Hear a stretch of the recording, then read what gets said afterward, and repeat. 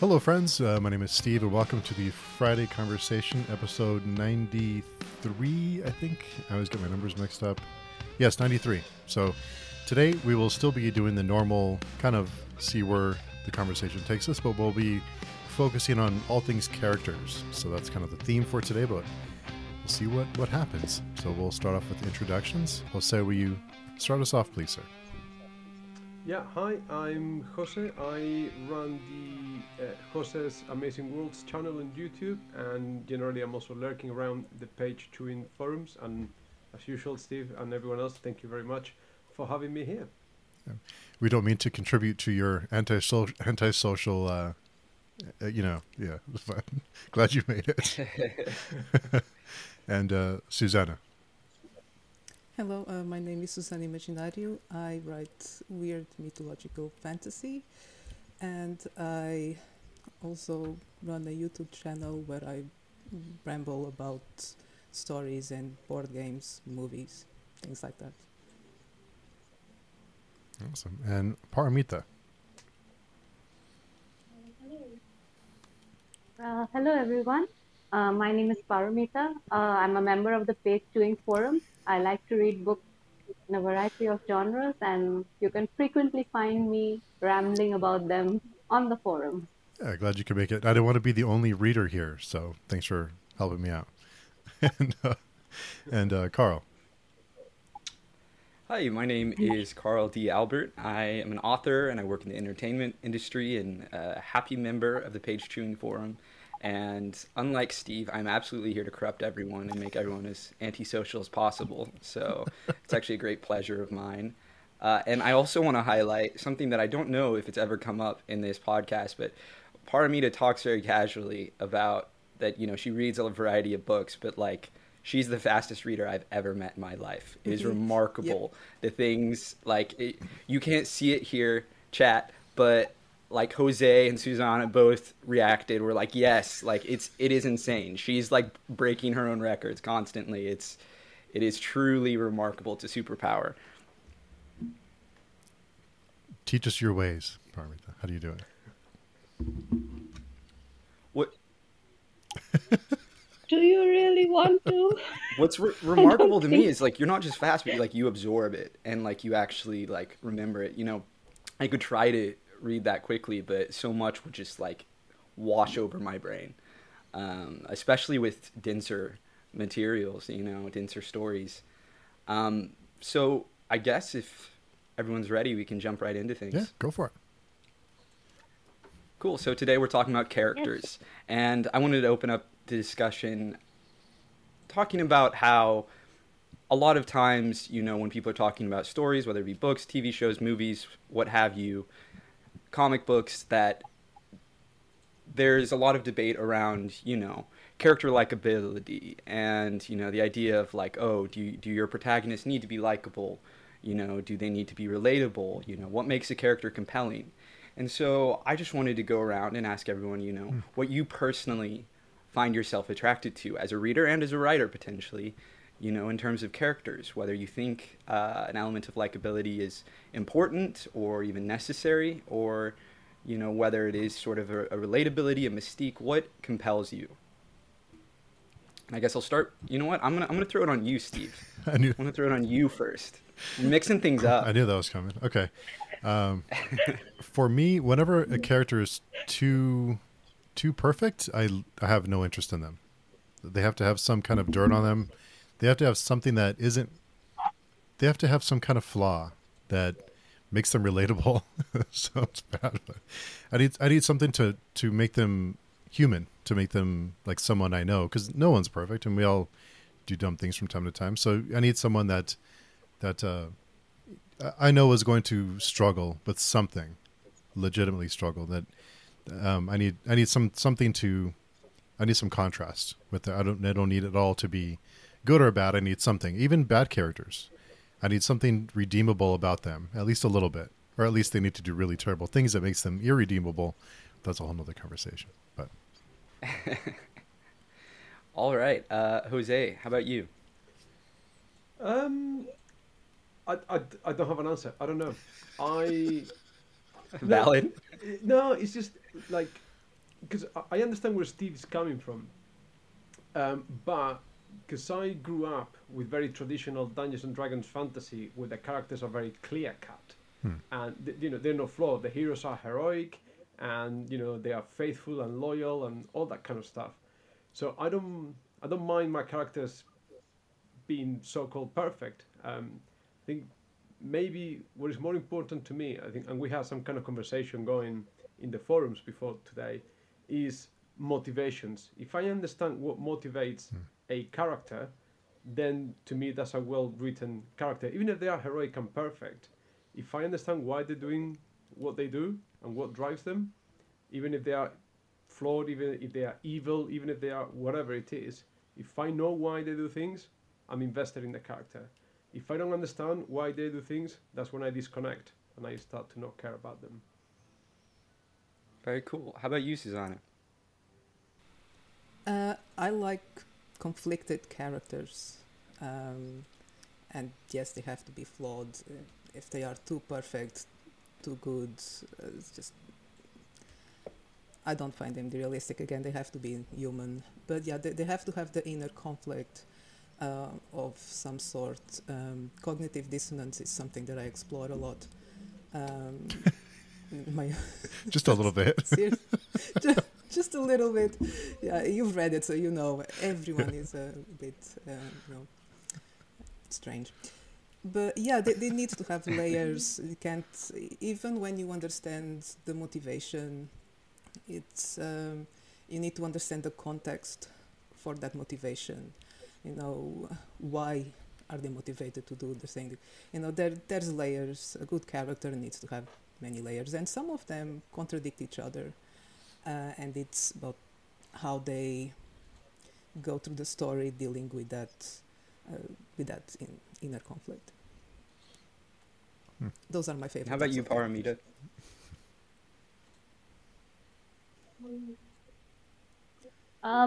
So, as a reader, I think likability is helpful in terms of rooting for the character, and reprehensibility is typically unhelpful. But it depends on the execution. So, for example, one of the most reprehensible characters that I have read in fiction, and it was first person, so it was horrifying. I've reread the book 3 times, and every time I feel like taking a shower, is Lolita by Vladimir Nabokov, which is we are in the mind of a preferential offender who abuses a child, and it is from the point of view of this person. And there is no question of, I mean, the question from the premise itself, the question of liking this character does not arise. But what is masterfully crafted is the psychological profile of this offender from beginning to finish. And what is shown is, to some extent, that this is not somebody who is evil incarnate. For example, in this sort of unfathomable way, like, let's say, the judge from Blood Meridian, who is quite unfathomable evil. Here, Humbert, because we are in his head and because we see how he thinks, we see that there are moments, there are cracks where he knows what he is doing is wrong, but he has to still go on doing it.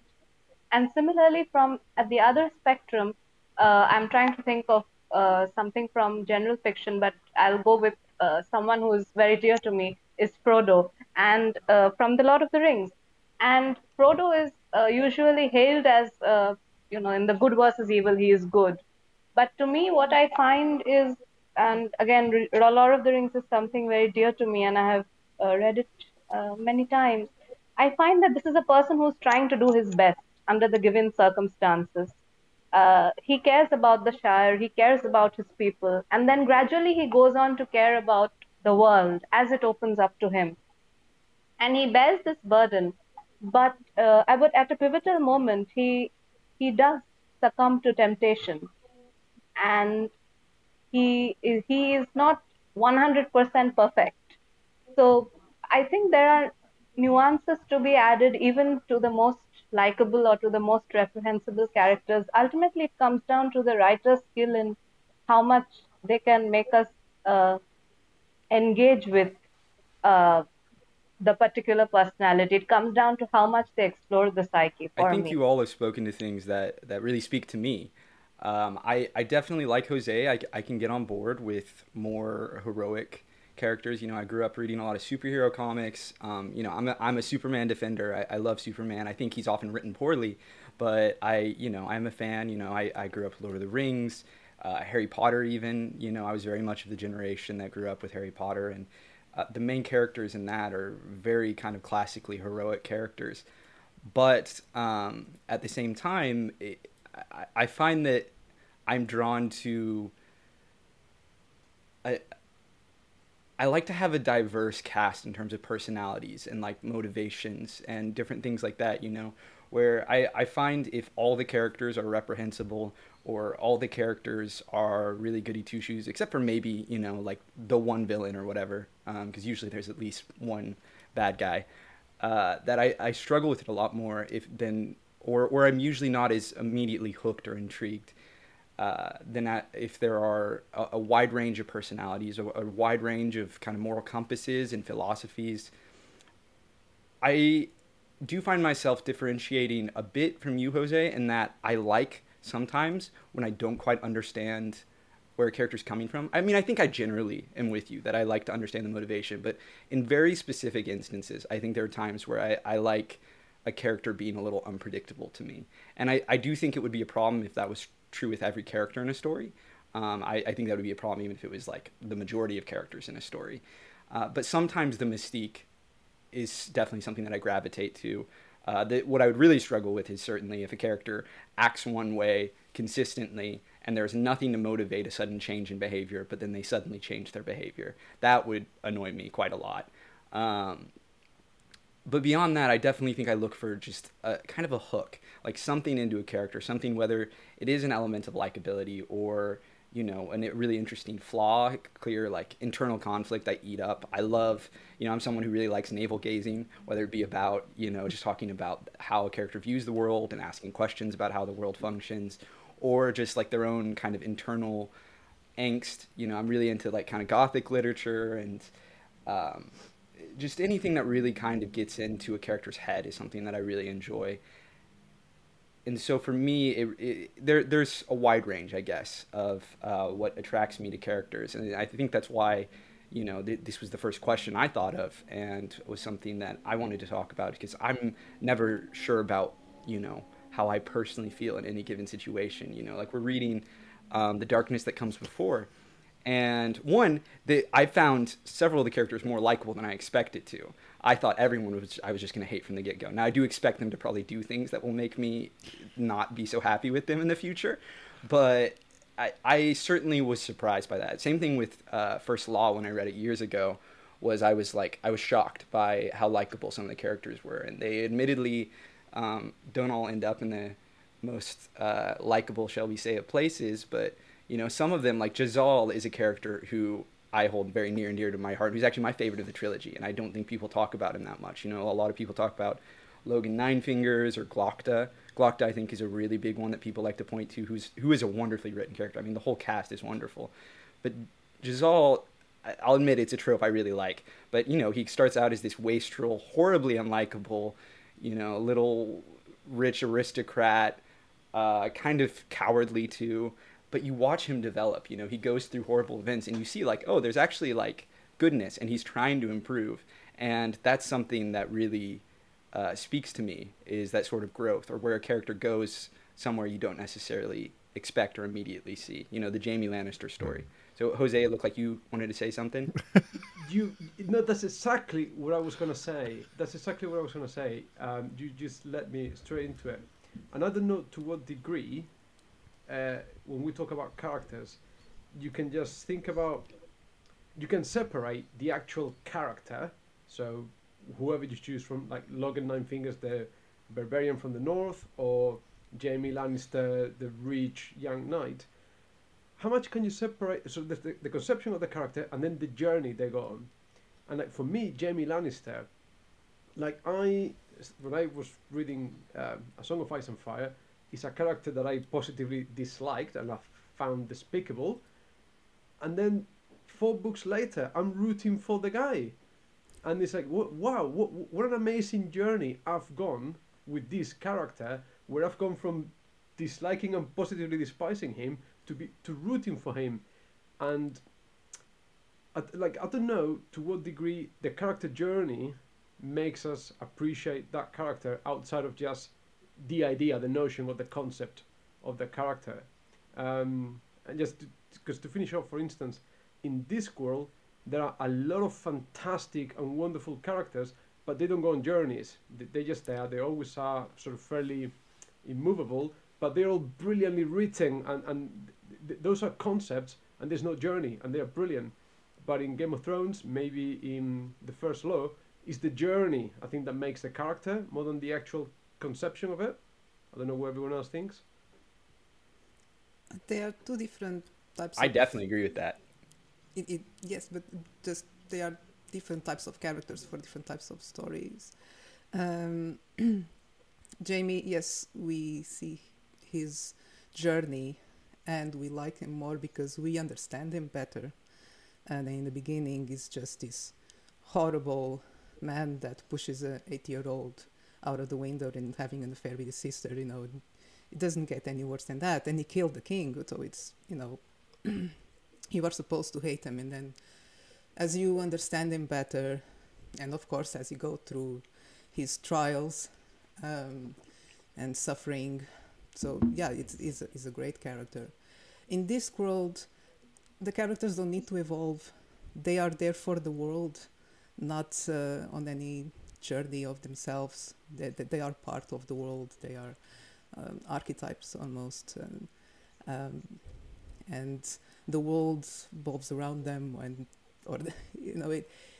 it's different. They are not there to evolve. They are just there to make sense of things. I think it speaks to that Terry Pratchett was writing satire, right? Mm-hmm. I think in a lot of satire, the characters embody concepts. I mean, Jose, I saw you maybe disagreeing there, so feel free to, speak against it or however, yeah. Mm-hmm.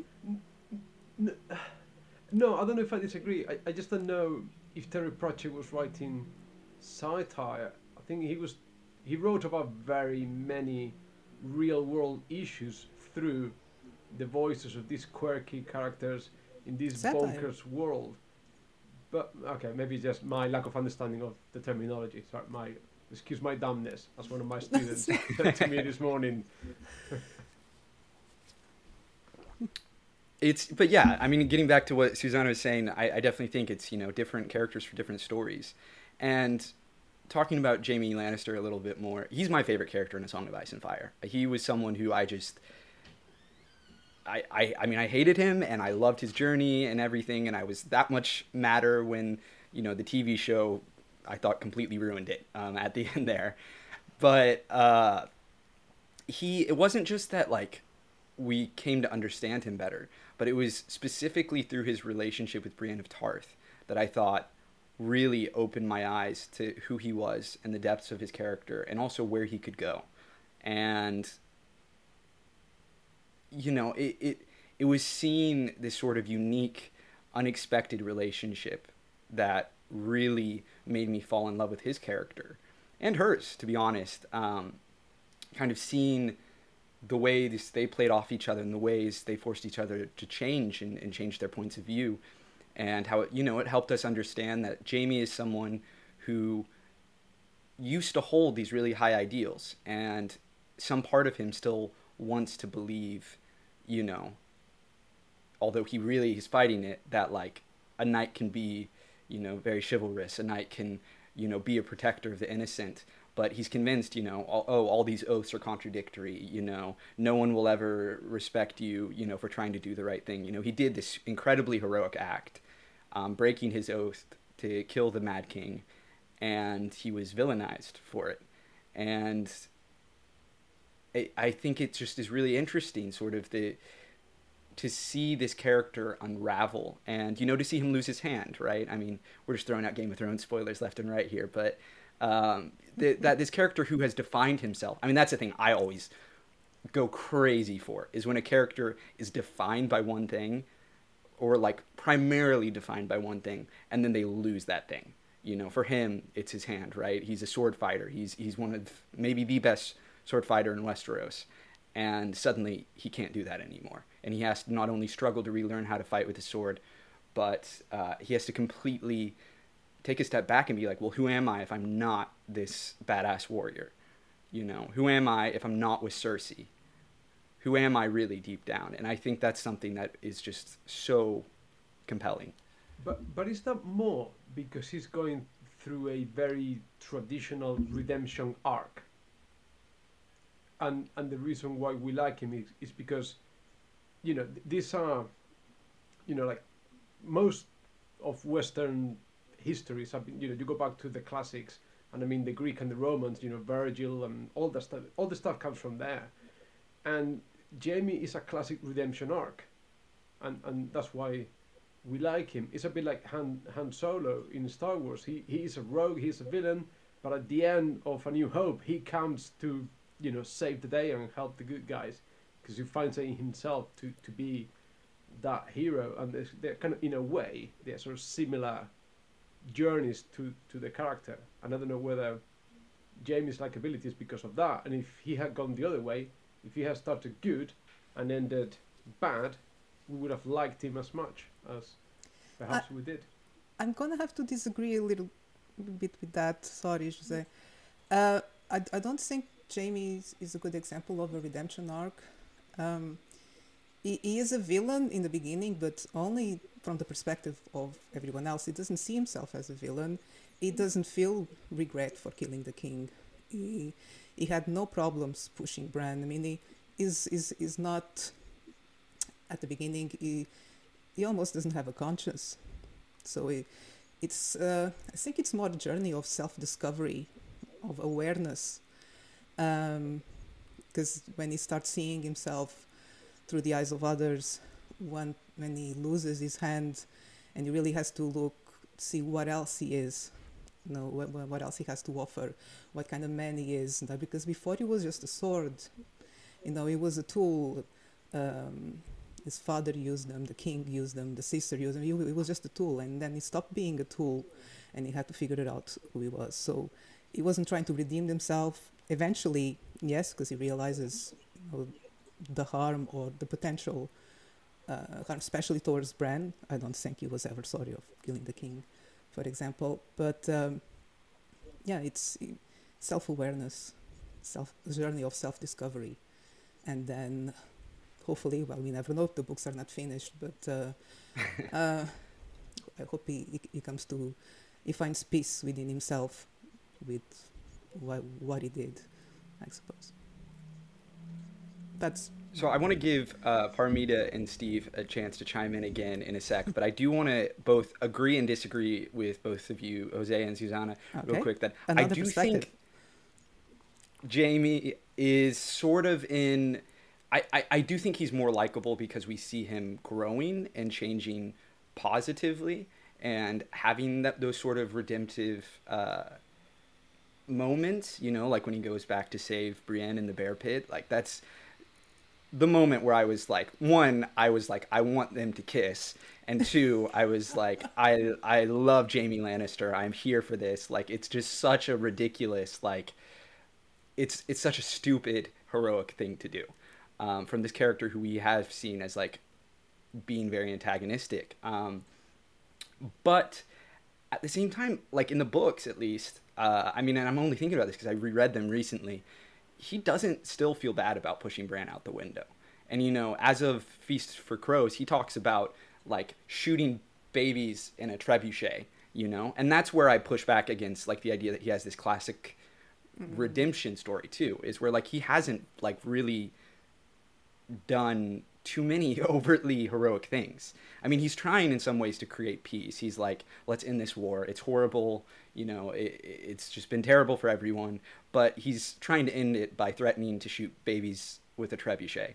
And I think it's that sort of middle ground. Like, he's really struggling in a way I think you don't see a lot of characters struggling with their redemption arcs. Another pop culture example that a lot of people talk about is Zuko, and in Avatar: The Last Airbender, and that's a character that I like a lot, but he only has one real moment of temptation. He doesn't constantly, and he fails. But once he's kind of turned good, he's turned good. And he doesn't really have that continuous moral struggle of struggling with who he is as a person and sort of the moral choices he has to make. Which I guess also speaks, one's a children's show and one is this like very dark adult epic fantasy. Going off of that, and Paromita and Steve, if you have any thoughts about Jaime Lannister in general, I'd love to hear them. But I'm also curious, particularly from you, Steve, since you love your darker, very dark gray and black characters. What is it that draws you to them? Besides, like you talked, some inner conflict, some doubt, you know, but is it also like so often villains get to have people say villains have more fun, right? Often they're more proactive than the heroes. Are any of these things aspects to kind of the darker characters that stand out to you? Is it do you think there's something sort of in a weird dark human enjoyment out of like seeing someone just like let loose? What is it that speaks to you about these darker characters? Well, first I want to know Paromita has thoughts on Song of Ice and Fire, but I just want to say really quickly that I wish Brienne and Jaime didn't have a romance.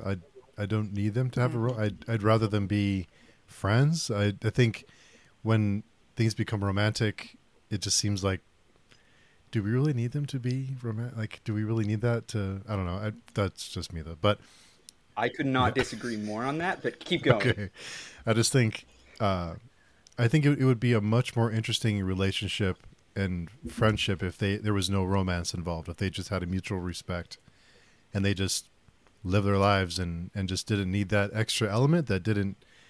I don't know. I don't think it needed that to make that friendship interesting. I think it was interesting in and of itself and the journey they had together. I don't think they needed a romance to kind of like bring them together, but we can discuss that after. But as far as the characters go, I think for me anyway, I think in darker fiction, I think what draws me to these characters is that I want to see how they come out the other side. I want to see their journey, and because we know that they're going to face some horrible odds, they're going to go through some horrible things. And I like seeing how they come out the other side and how they're able to persevere or how they fail on their way to trying to reach their goals, whatever those goals may be. So I like to see the journey, and I like to see where they end up at the end and whether or not they're able to achieve their goals or they fail horribly or I think that inspires some of us, and not everyone's into this kind of thing, but I think it inspires us to see someone else, even whether it's in fiction or not, how someone can overcome these insurmountable odds and somehow find a way and somehow pick themselves up and survive. I guess even just survive, not even achieve their goals, just live through it. But yeah, that's just me. Paromita, how about you? Speaking to Jaime Lannister, Song of Ice and Fire, or just darker characters in general?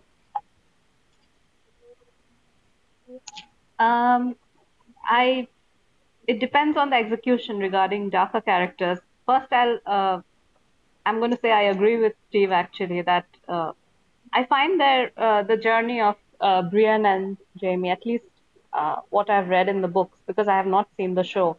I find them more interesting as colleagues, as platonic friends. It is not an issue if they have a romance, but I too think that the importance of platonic friendships in fiction, especially between opposite sexes, is not explored that much, especially in these settings. And it would be a nice thing, I think, to recognize each other as colleagues and as people just from that. I would like that a lot more. Coming back to the question of darker characters, so how do I phrase this? So as a reader, I usually read for two reasons. One is enjoyment and one is enrichment. And maybe sometimes if I'm lucky, then both. But uh, from the enjoyment point of view, I generally don't find anything in very dark fiction. Um, Nihilism is, um, I think it's a bit boring to me, but also it's not something I ideologically align with at all. So uh, it's not something that I get enjoyment out of. As far as enrichment goes, yes, if it depends on the execution, but if it is relentless bleakness, if it is every character getting tortured, whether psychologically or physically, sometimes there is sexual assault involved, then one of the things that I fear, which I fear while watching the real world news also, it happens to me when I watch real world news, is I get desensitized after a point. After a point, I'm not processing things. And that scares me a lot personally as a human being, that I don't want to get desensitized. I don't want to lose that feeling of being able to connect to somebody else's pain, even if it's in a very fictional or at a virtual level. And so when I start to get desensitized, I think that for me, the enrichment factor, the possibility of enrichment in fiction is gone. And at that point, I generally stop reading uh, the darker series. So TLDR is it is not something I gravitate to unless there is some interesting psychological profiling going on, or again, as some fellow readers who know what I can handle, they tell me that Paramita, maybe you should give this a try. You will find something interesting without getting, overwhelmed by graphic violence, Something for that example. occurred to me as you were talking about, particularly in relationship to getting desensitized and dealing with enrichment too in darker fiction, and exactly what that means, right? Is I think I find oftentimes that when I am reading from a really, shall we say, morally corrupt character's perspective, that a thing that makes me enjoy it more is when I feel like it helps me have a different viewpoint of the world, I guess, and maybe even open my heart a bit more in a way, like to see the humanity and the goodness in even people that I might think are overall morally bankrupt, or it's something where it challenges, I guess, my point of view in a way that, like Jamie Lannister, to get back to him, where like certainly I think the incestuous little kid pushing, you know, abusive knight character is something that, like, I wouldn't necessarily expect to find the nuggets of goodness and to really see and understand. I mean, it's that understanding, right? It's understanding where they're coming from. Getting back to Jose at the very beginning, the motivation, right? And like understanding the damage that was done to them and why they view the world they do, you know? And I actually find sometimes, not always, but sometimes seeing the world through the eyes of these darker characters actually helps me maybe be a bit more compassionate or be more a bit empathetic. Now, I don't want to sidetrack too much about, should they or should they not get together, Jamie, Brienne, that sort of thing, because that's not what this is about.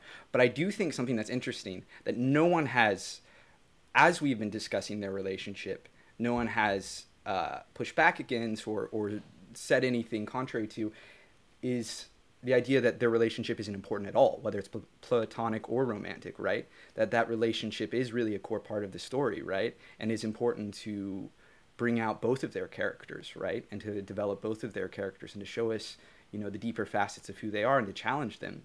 And that it really is important, I think, relationships in general in fiction, to showing us, who a character is and making them more compelling, because I think, we go through life and so often, our lives are defined by our relationships, whether they be with someone we know in person, our boss, a lover, a family member, friends, a rival, anything. It's so often our relationships are really important to who we are. And so I'm curious, to go off of that, how do you guys feel about relationships in fiction, and what are some really well done ones you've seen, platonic, romantic, what have you, and if you're a writer, how do you try to develop relationships? Well, that depends on the character, and to kind of try and keep it on the subject. I often get annoyed when two characters fall in love and you just why I know love is blind and things happen, but sometimes they are so incompatible it would never happen in a million years, and entire stories built on that, and it really annoys me. It's one of my pet peeves. If you're gonna build a relationship, romantic, friendship or not, it can't just be because, oh, I like this character, I also like this character, it wouldn't be great if they got together. And it doesn't work. So when you build a character, it's important to take into consideration the characters that they might like or might like them, and why, and in what circumstances, etc. So, but yeah, relationships is important. I mean, you're not going to have a plot or much of a story with just one character. They exist, and some of them are really great, but if you're gonna, one of the best and easiest ways to develop the character is through another character's eyes, or having them interacting with another character. So yeah, they are crucial, of course. I'm gonna be absolutely categorical here and stop sitting on the fence. And basically, so for my personal, like, this is me personally thinking, believing firmly 100%, men and women can't have platonic relationships, and that's all down to the man's fault. Like, we just see mating potential. This is deep ingrained biological stuff, and every woman straight away goes into some sort of potential mateability ranking. So I don't believe in that. I don't think that that's possible. And generally speaking, I don't think men write believable platonic relationships romance. I've seen some awful, like, I think, Susana, like what you said in the Gunpowder Mage trilogy by Brian McClellan. It's like you said, I've got this young female character here, I've got this young male character here, so they must have a relationship. And the problem is, as you're reading the trilogy, you go like, they're gonna get together, aren't they? They're gonna get together, but not because the characters develop a bond in a way that leads them naturally there. It's because you can almost feel the author going, I must have a romantic relationship in my story. It's going to be these two characters because they are the only two that could possibly fit, and tick that box.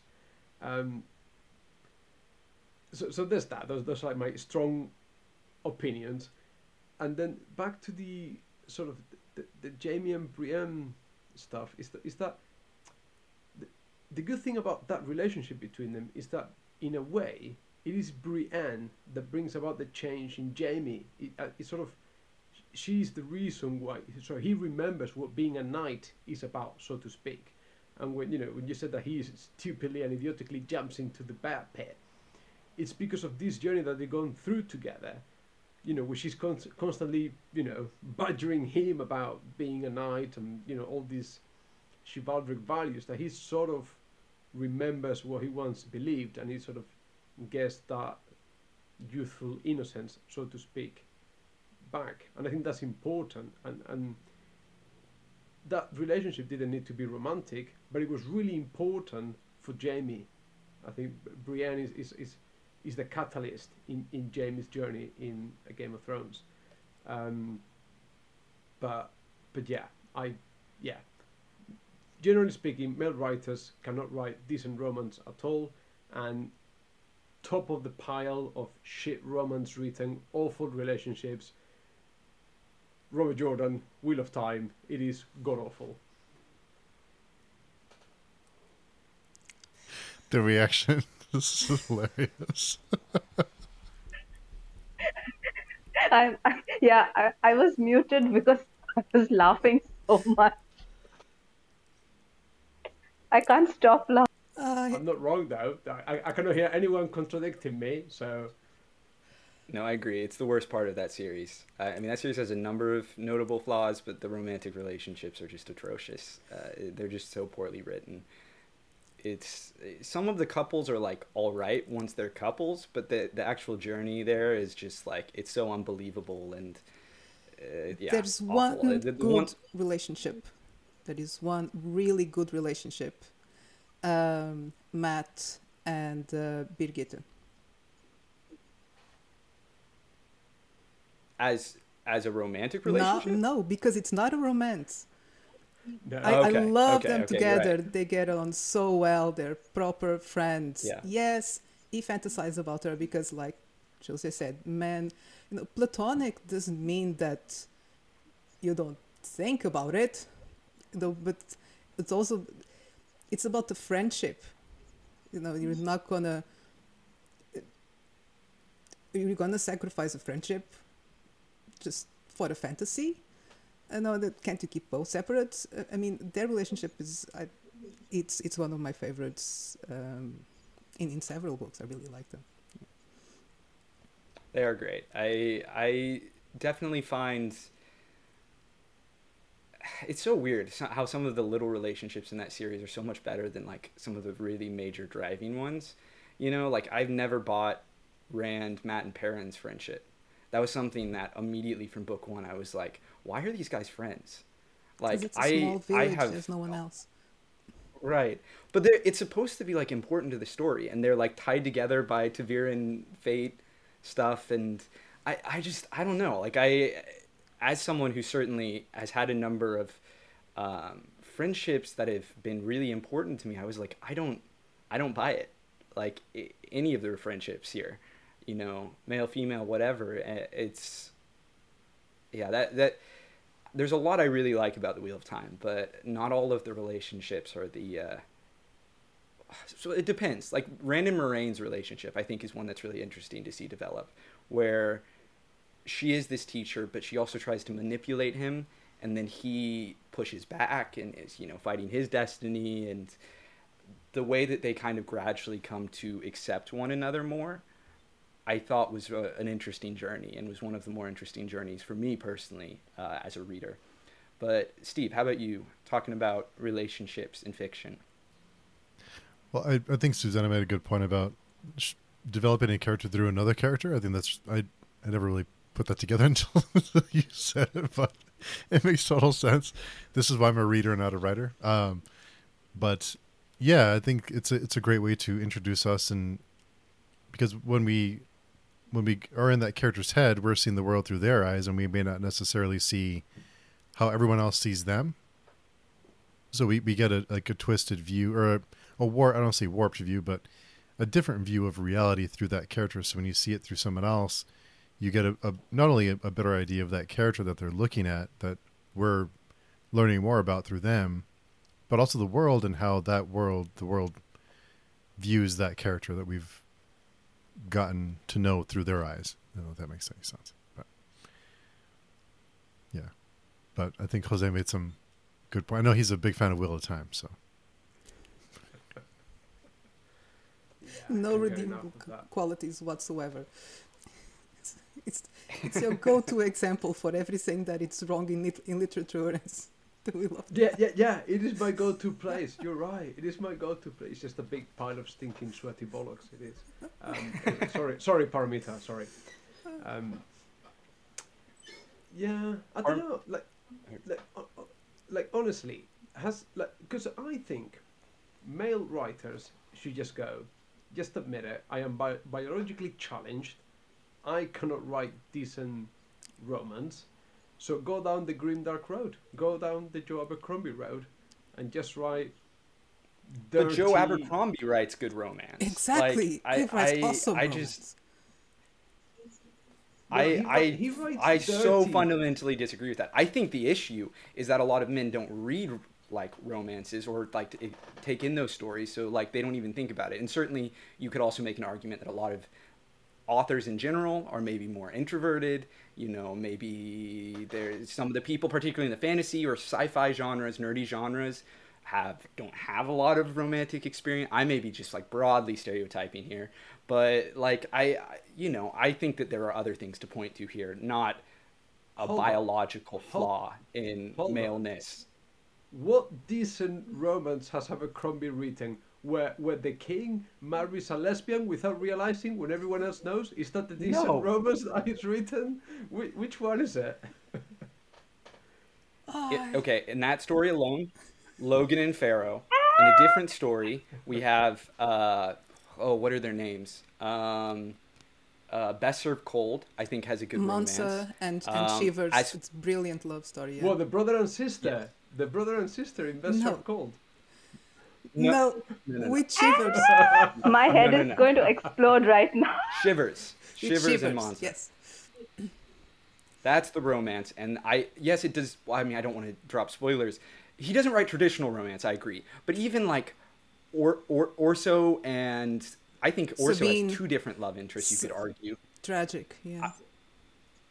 Sorry. Yeah, and it's so disturbing, but I still think that like there is a good romantic story there. Okay, but hear me out. So I agree with you on the proviso that he's not writing traditional romance. He's twisting everything on its head. Like Sabine has got romantic relationships, but they're all mostly out of convenience, particularly in the Age of Madness. So, she's got feelings for this guy, but she actually ends up marrying the other guy, and I don't know. It's all got that sort of green dark twist to it. It's not a traditional romance, boy meets girl, they fall in love, sort of thing. It's all Okay, got to have fair enough. But the fluids. if we're talking and the about that, dirt. then go down back to A Song of Ice and Fire. Jon Snow and Ygritte is commonly referenced as a great romance. I think that Jaime and Brienne is a fantastic romance that we just haven't seen the arc finished yet. I mean, we can argue whether or not they should or should not be romantic, but they think of each other naked. Like it is a common through line. Brienne is explicitly contrasted with Cersei constantly. Like there's a romantic arc, and if you don't like it, fair enough. But I think that is a great romance story. But again, you see, I think that's a cheat because if you get any man and any woman together on their own for 12 months, at the end of the time period, they're going to be, friction. Well, what if they're makes- gay? I mean, they're not in this case, but like, Well, so inevitably they're going to end up there. It's because there's no one else around. I think. I would say that there are a lot of men around Brienne. Internal screaming exists. My brain is like,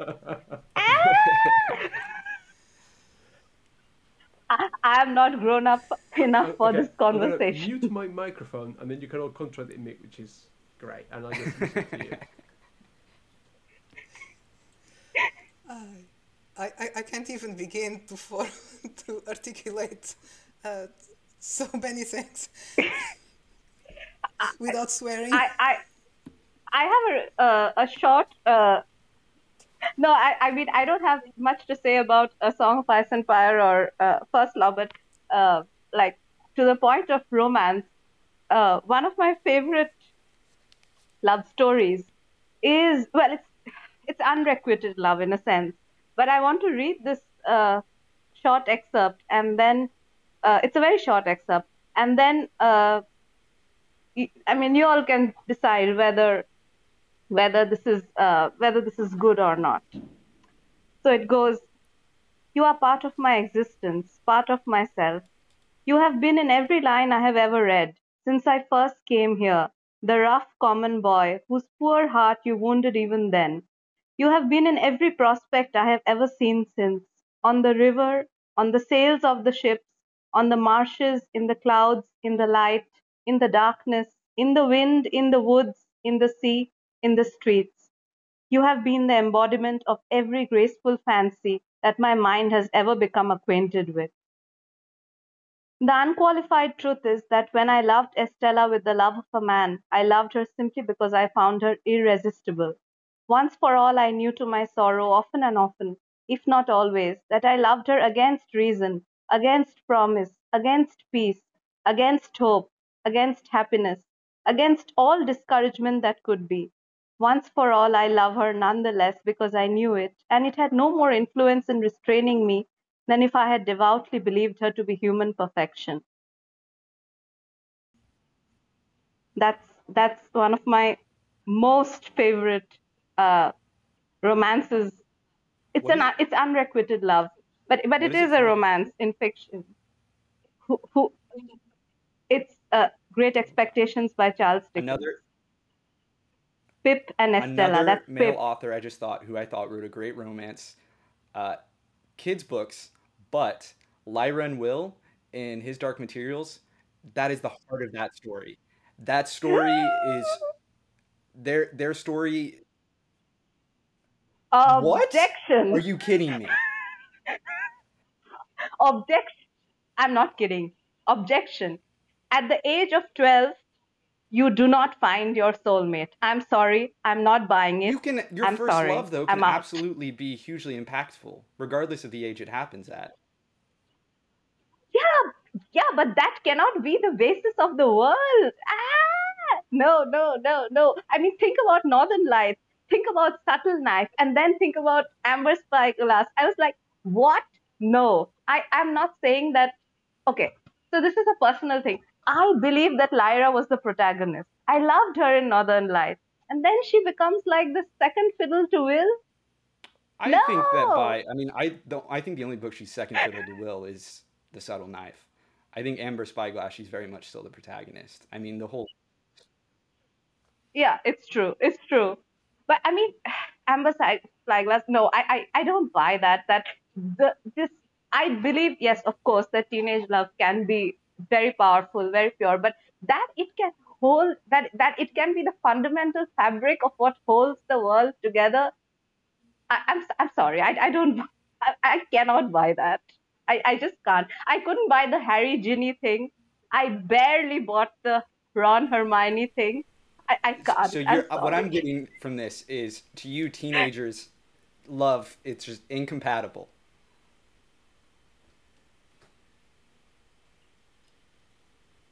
It, I, I can't think of one I have read off the cuff that Will and Lyra was definitely one which was dissonant to me. I could not, actually, what was dissonant to me was interweaving their love with like themes of Paradise Lost or whatever Pullman was responding to. Like that was taking it a bit too far for me. I mean, these are kids. They're kids.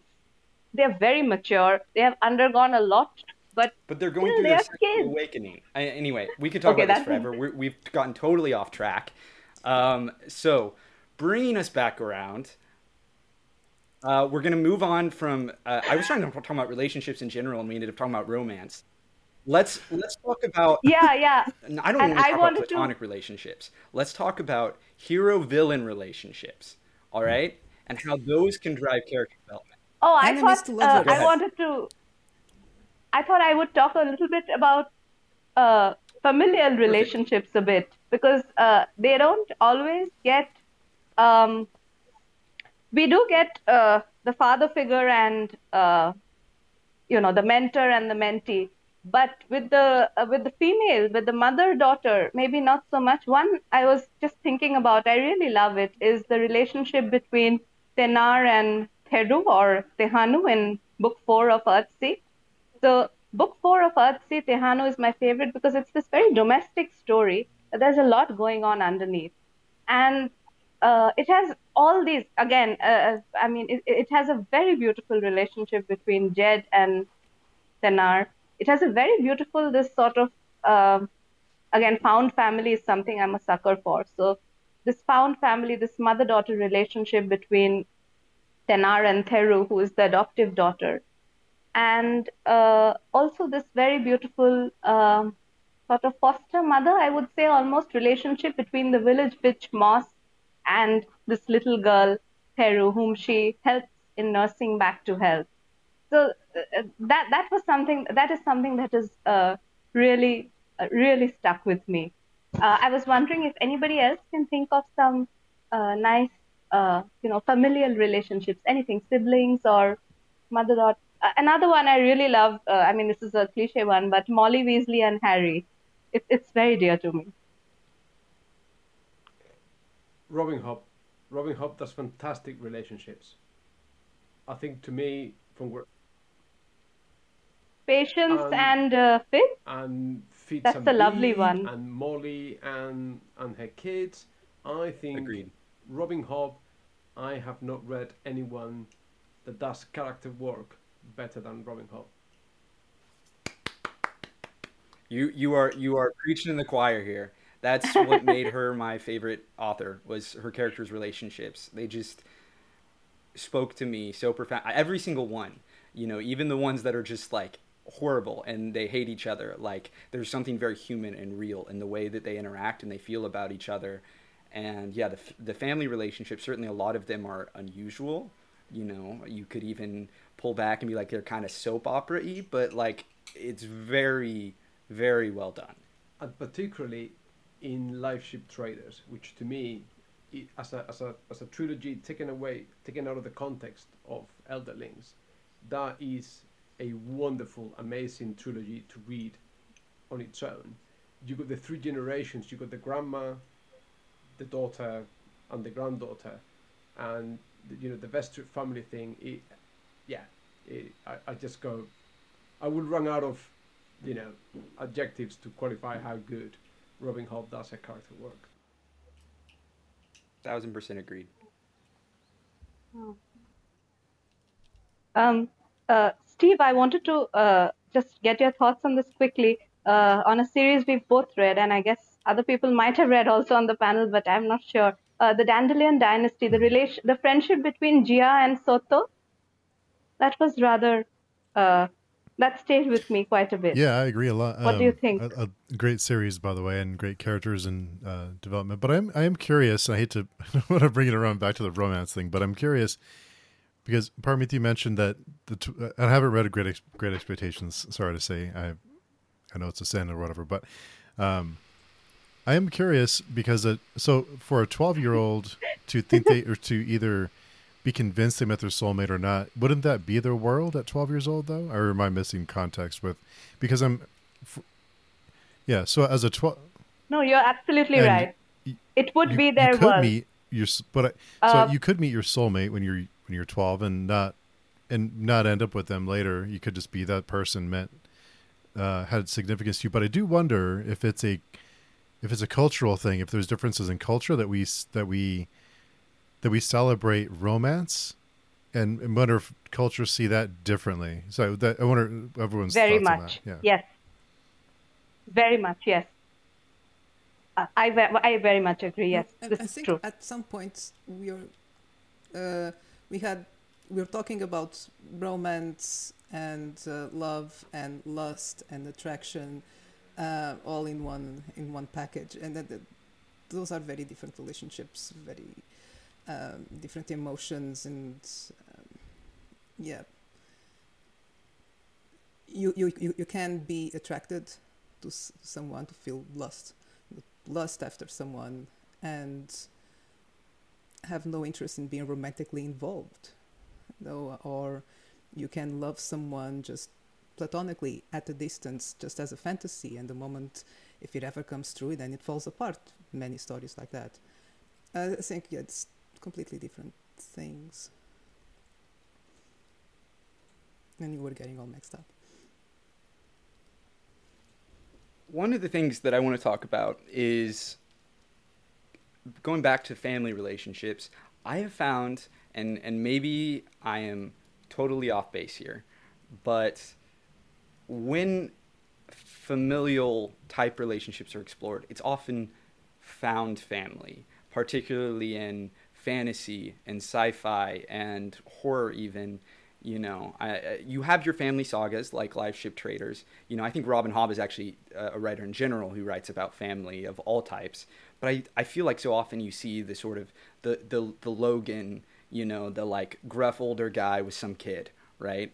And the kid is usually not theirs biologically. And this is not like against adoption or anything like that, but I think it's interesting that you so often in these sort of larger scale stories seem to not have a huge focus on those actual like family dynamics. whether they're healthy or unhealthy or complex, as so many are. It seems to me like there's almost this trend towards, like orphans, for example. I think that's probably the most obvious one, right? Where like so many heroes are orphans. Their parents aren't even in the picture, right? Or how many heroes even have siblings? As someone who has 3 siblings, it has always felt so strange to me that like very few, sort of classical heroes don't have siblings. Especially because I think, it's not an uncommon experience. Like, it's not like it's a rare thing to have siblings. And so I'm just curious, if you guys have any thoughts about that in general, one way or another. Oh, you don't want to hear my thoughts about the orphans. Um, Siblings, yeah, I have no opinion there. I have no siblings, and it is one of the hardest things for me to write. Siblings, my latest book, I focused a lot in brother sister, and it was hard for me because I had no idea, literally no idea. And most of my friends, they are also they also don't have siblings, so didn't have much to because to ask those little details. So yeah, no opinion there. Sorry. But it is true, and I don't know why. Maybe just so they don't share the spotlight. It would be just another plot factor, another plot point there to have to deal with. When they have siblings, they're usually subservient to them or the anime. At the end we find out that they were brother and sister. Oh, yeah, I don't know why.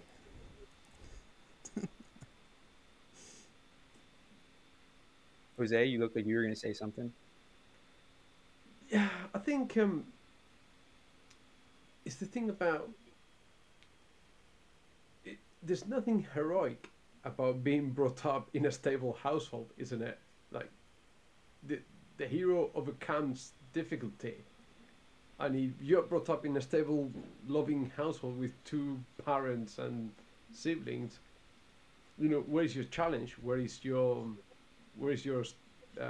stripe, isn't it? That's why Luke Skywalker has to lose his uncle and aunt to finally set him off on this journey that they have been holding him back from. Maybe that's why Frodo is, is an orphan. Well, an orphan. His parents are gone. I think you'd be hard pressed to find a hero that hasn't undergone. You were talking about comics before: Spider-Man, Superman. Superman. His parents are not really his parents, and Spider-Man again lost Uncle Ben, and it's just. I think it's difficult to justify struggle and strive if you come from a stable background. That's when you become a bank teller or something like that. It's just not material for greatness. I agree and disagree. I certainly agree that it is harder in some ways. Like being an orphan, for example, is kind of the archetype, right? Is an easy way to immediately make the audience kind of sympathize and understand the character struggles, right? Harry living under, the stairs, right? Harry Potter. But I think that simplifies family dynamics needlessly. I think you can have an overall sort of stable dynamic, but still have very complex, at times even adversarial relationships. I think of like how so many of the meanest things that I have either said or had said to me were said by family members who, because they know where to hit you where it hurts, because they know you so well. And these are people I like love and have healthy relationships with overall, but just like, in a fit of like anger or something, or, like making a joke that they don't realize is going to hit really hard. And similarly, I think, the drama doesn't have to come per se from the lack of parents or whatever. You could have parents and then, like Superman in some stories, the family who raised him, his parents, are around and are alive, and like he still has stories and stuff. And I guess admittedly they don't feature because it's not very dramatic, so I guess you have a point there. I certainly agree that struggle is so much the basis of particularly these heroic narratives that... I think the problem is that I think we're all thinking in the realm of fantasy literature. And if you have to set someone off on a quest or a journey, you're not just going to abandon your stable household to go on a journey. You need that, So I cannot believe I'm about to say something good about the Wheel of Time. But the reason why Matt, Rand, and Perrin and Egwene all go off on the journey is because the village gets attacked. They came from a small village, a stable community where everyone helps each other, and the only reason they have to go away is because they get attacked by the Trollocs. That world comes crumbling down, and then off they go. You need that. Otherwise, fantasy doesn't work. You cannot have epic fantasy staying at home milking cows with your mom and dad. It doesn't work. To be fair, none of their family members die, though. They're all still around and actually come back later on and have several of them have stories. But I agree with you, right? That like you need something to kick off the journey. Steve, Paromita, thoughts? Yeah. I was going to say I was thinking of some current, well, not current, but yeah, ongoing or recently completed epic fantasies that have dealt around family. So before I say anything, one of the best examples of like messed up families is Lannisters, and another one is Greyjoys. Dear me, God help these two. Like, even what more is messed up happening than the Targaryens? with you Yeah, people? I think Anyway. top the scale there. Yeah, I mean, He point loves taken, his point messy taken. families. He definitely But loves his I messy mean, it's just baffling. Like the Greyjoys in particular are they're just appalling to me. Anyway, but one was the Dandelion Dynasty, which I think it's in the name actually, and it is truly a family saga in an epic fantasy setting, and the transference of power. And I really think that Ken Liu, with that one, it was very, very thematically apt in how he concluded it. The other one I was thinking about, which is still ongoing, but it does have very important role of family, is Stormlight Archive. So Kaladin and his family, very important. Shallan and her family, very important. Yeah, Dalinar, Navani, Elhokar, Jasna, all of them very, very important to the narrative. So I think maybe people are doing it, but we perhaps don't think of it in the archetypal family saga way as we would like. I'm trying to think of examples outside fantasy. Like, let's say 100 Years of Solitude is generations of a family, and that is like the perfect. It is it almost gets a meme at some point, like when the first time someone is reading it, especially unfamiliar with the names, it's like, which one is this? And all of them have the same name, and it's like, is this the first or the second or the fourth? But in fantasy, I think it is possible. It's interesting, like you make them messed up, as I said, like Martin does, or you deal with them thematically, like the next generation comes in, they have their own ideas in Dandelion Dynasty, for example, even in Stormlight to some extent. Yeah, so I was going to ask Steve something about which I know is a series very dear to him, and because we were talking about familial relationships, so it's a kind of family, but a very messed up family. So Xerius and Istria and Confas is a kind of yeah, family. I can see that. But it's very Lannister-esque, kind of. I think maybe it's even more messed up than the Lannisters. Yeah. Yeah, I was going to say that they have like some Greyjoy. They have something, vibes they have vibes for sure. Yeah, definitely have some messed up vibes. But Susana, I was curious, how did you write your familial relationships in your book, not having the siblings, not having your own experiences? How did you kind of learn about them to feel comfortable writing about them? I made up most of it, like I do everything else, uh, just based on other books, on just common sense, basically, yeah, pretty much on other fiction, on the little bit that I know about life, and yeah, try to fit. You can definitely write good siblings, even without having them. I mean, again, George Martin, as far as I know, he doesn't have any siblings, Oh, yeah? and he certainly is someone who does maybe not always write the most traditional sibling relationships, but he certainly writes important sibling relationships, and I think the Starks are a great example. Although, at the same time, I think circling back to the idea that maybe they're not central to the story. Stormlight, I do think, is a good example, right, of family relationships driving the story, even from the heroic perspective.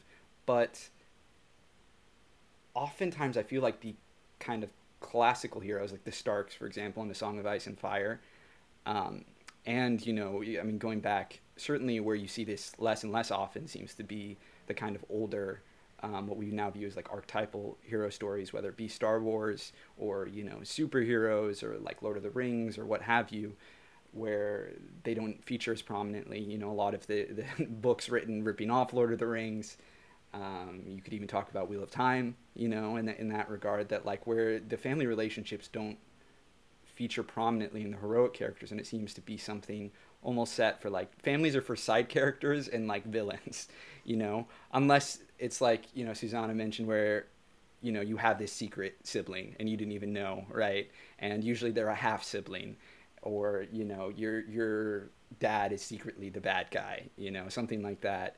But certainly not exploring anything that remotely resembles a traditional, even if maybe toxic or messed up family dynamic. It just seems like the heroes, which I think it gets back to what Jose was saying, is it's a lot harder, and it's certainly, if you're going to spur someone onto an adventure, it's hard to keep them around if they're, they have a whole family, they have a whole life, expecting them, that needs them around. Although again, I think that there are interesting dynamics to explore there, not only in terms of the relationships themselves, but like an individual's concern and duty to family members, like I mean, that's a huge thing in cultures around the world where people stick around, people support their family members when they're ill, any number of things like that, where it just doesn't seem to have, no one's taking their sick parents on their heroic adventure. You know what I mean? Like it's interesting that like people just don't,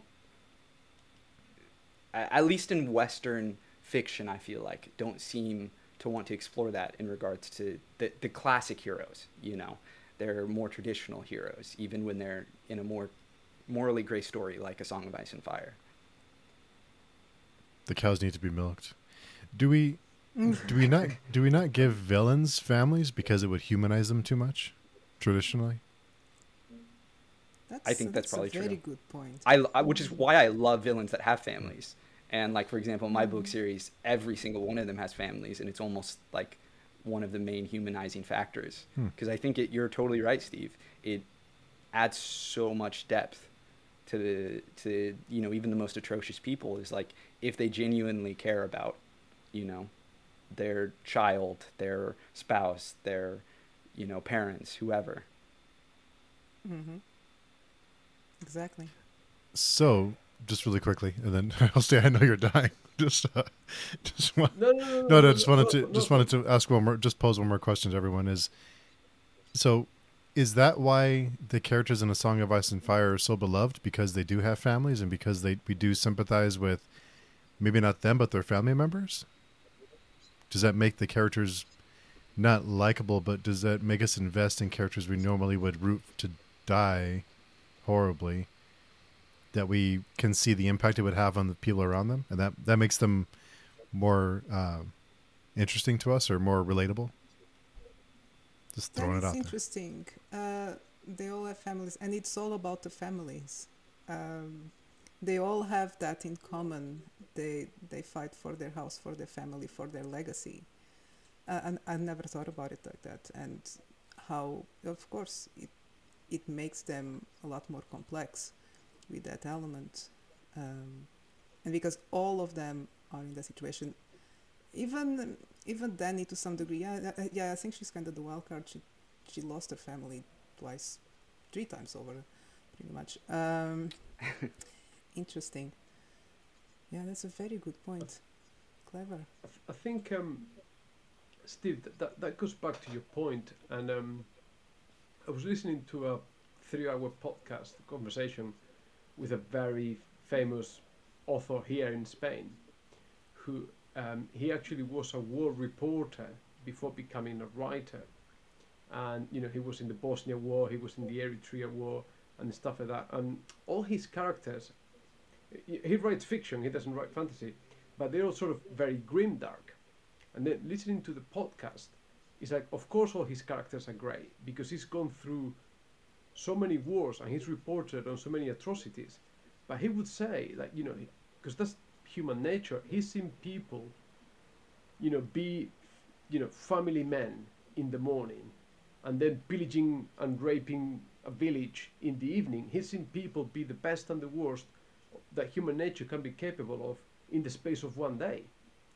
So, he says everything is grey, and that's why all his characters are grey, because he's gone through so many wars that he's seen, I'm just repeating myself, the best and worst of human nature. And then if you got like a supposedly quintessentially evil guy, but he's got a family and he's raising kids, or he's, worried or caring about his partner, that puts people's minds straight away into contradiction mode. I'm supposed to hate this guy.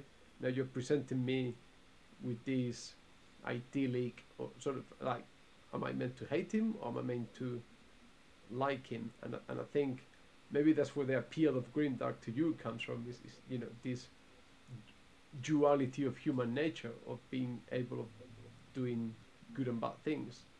And I think maybe if you're trying to portray, if your intent is to portray someone as intrinsically evil, you cannot show that character in moments of humanity, because it would defeat the purpose. Yeah, it definitely speaks to the human condition, that you can have, I mean, in the mundanity of evil, right? And that someone can be, I'm just following orders, right? And, they can be a family man and then they can go commit an atrocity.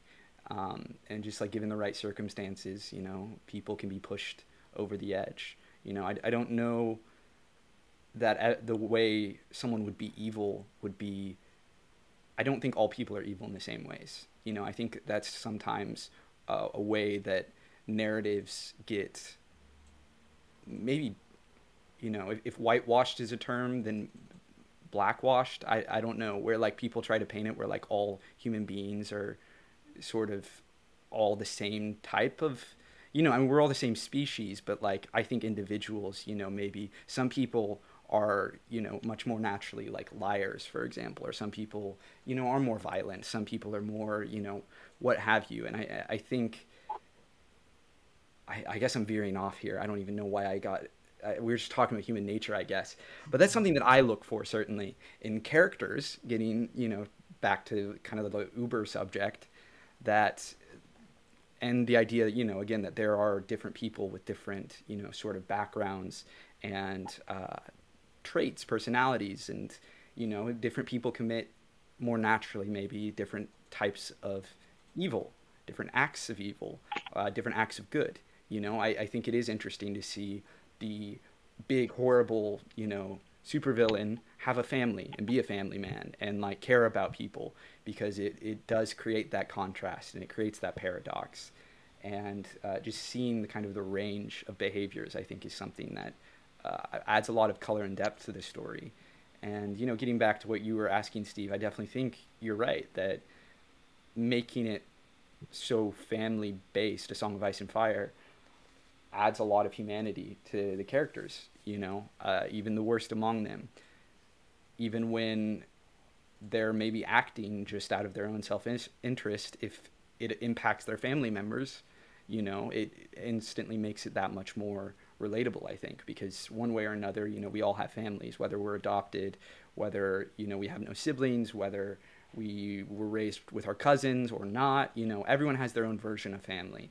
And I think that makes, when we see the characters interact or act based off their families, it certainly humanizes them for good or ill.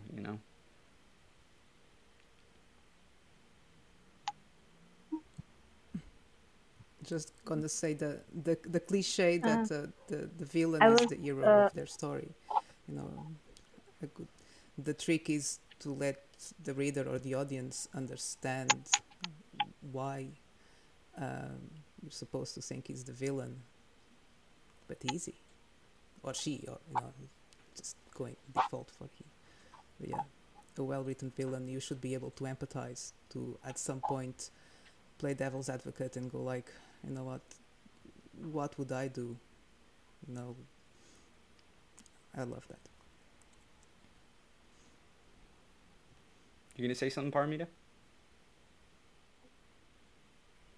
I was going to say, for me, actually, the answer to Steve's question is the opposite. For me, I won't say the characters are beloved, though some are, but what makes it interesting is, I think, I mean, you have these clans which are fighting for this prized throne, but even within the families, uh, I mean, the entire concept of family is so tragic in a way that they have these titles. They are Lannisters and Baratheons and Greyjoys. But what does the title mean apart from infighting even within themselves? Even when they interact among one another, they're always thinking of. There's always some agenda. There's always something. Most of the families, whether it is you think about the Tullys, whether you think about the Baratheons, you think about the Greyjoys, and even the one family which had a chance, which is sort of what Carl was saying, the archetypal heroes. They are separated by circumstance, but even among them, there were fractures. For example, of course, it's very natural at that age, but Arya Sansa were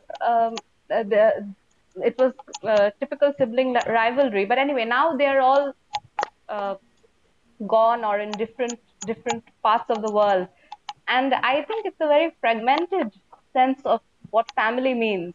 And uh, I think what makes I mean, A Song of Ice and Fire, sorry, more interesting for me is that it's like Martin to me is almost saying that, look, all you humans, you're like busy with all this pettiness, both within the family construct and also, you know, the war of the factions, while this external threat is looming large and everybody is just like totally not bothered about it. I mean, I'm not saying they're not bothered, but they are not giving it its due importance.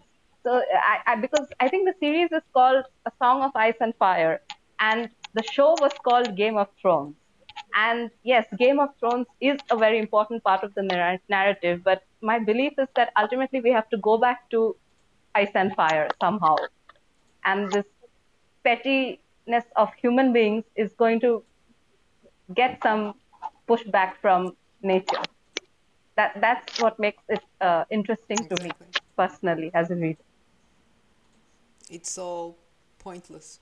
They are all having their skirmishes, killing each other, and we we know just how pointless it is. Yeah, that is a tragedy. Right, highlighting the futility, exactly. And yeah, pettiness is the right word, absolutely. And to give credit where credit is due, George didn't come up with that concept, right? That was Tad Williams originally. He pulled that straight from Memory, Sorrow, and Thorn. The whole idea of the old, Yes, threat coming out of this existential threat coming out of the North, and the political squabbles getting in the way, and yes, these confused, difficult family dynamics, distracting people from what the real issue is. The literal like potential end or genocide or even just enslavement of humanity. And it definitely it is that dramatic irony. I think that makes it so compelling. Mm-hmm.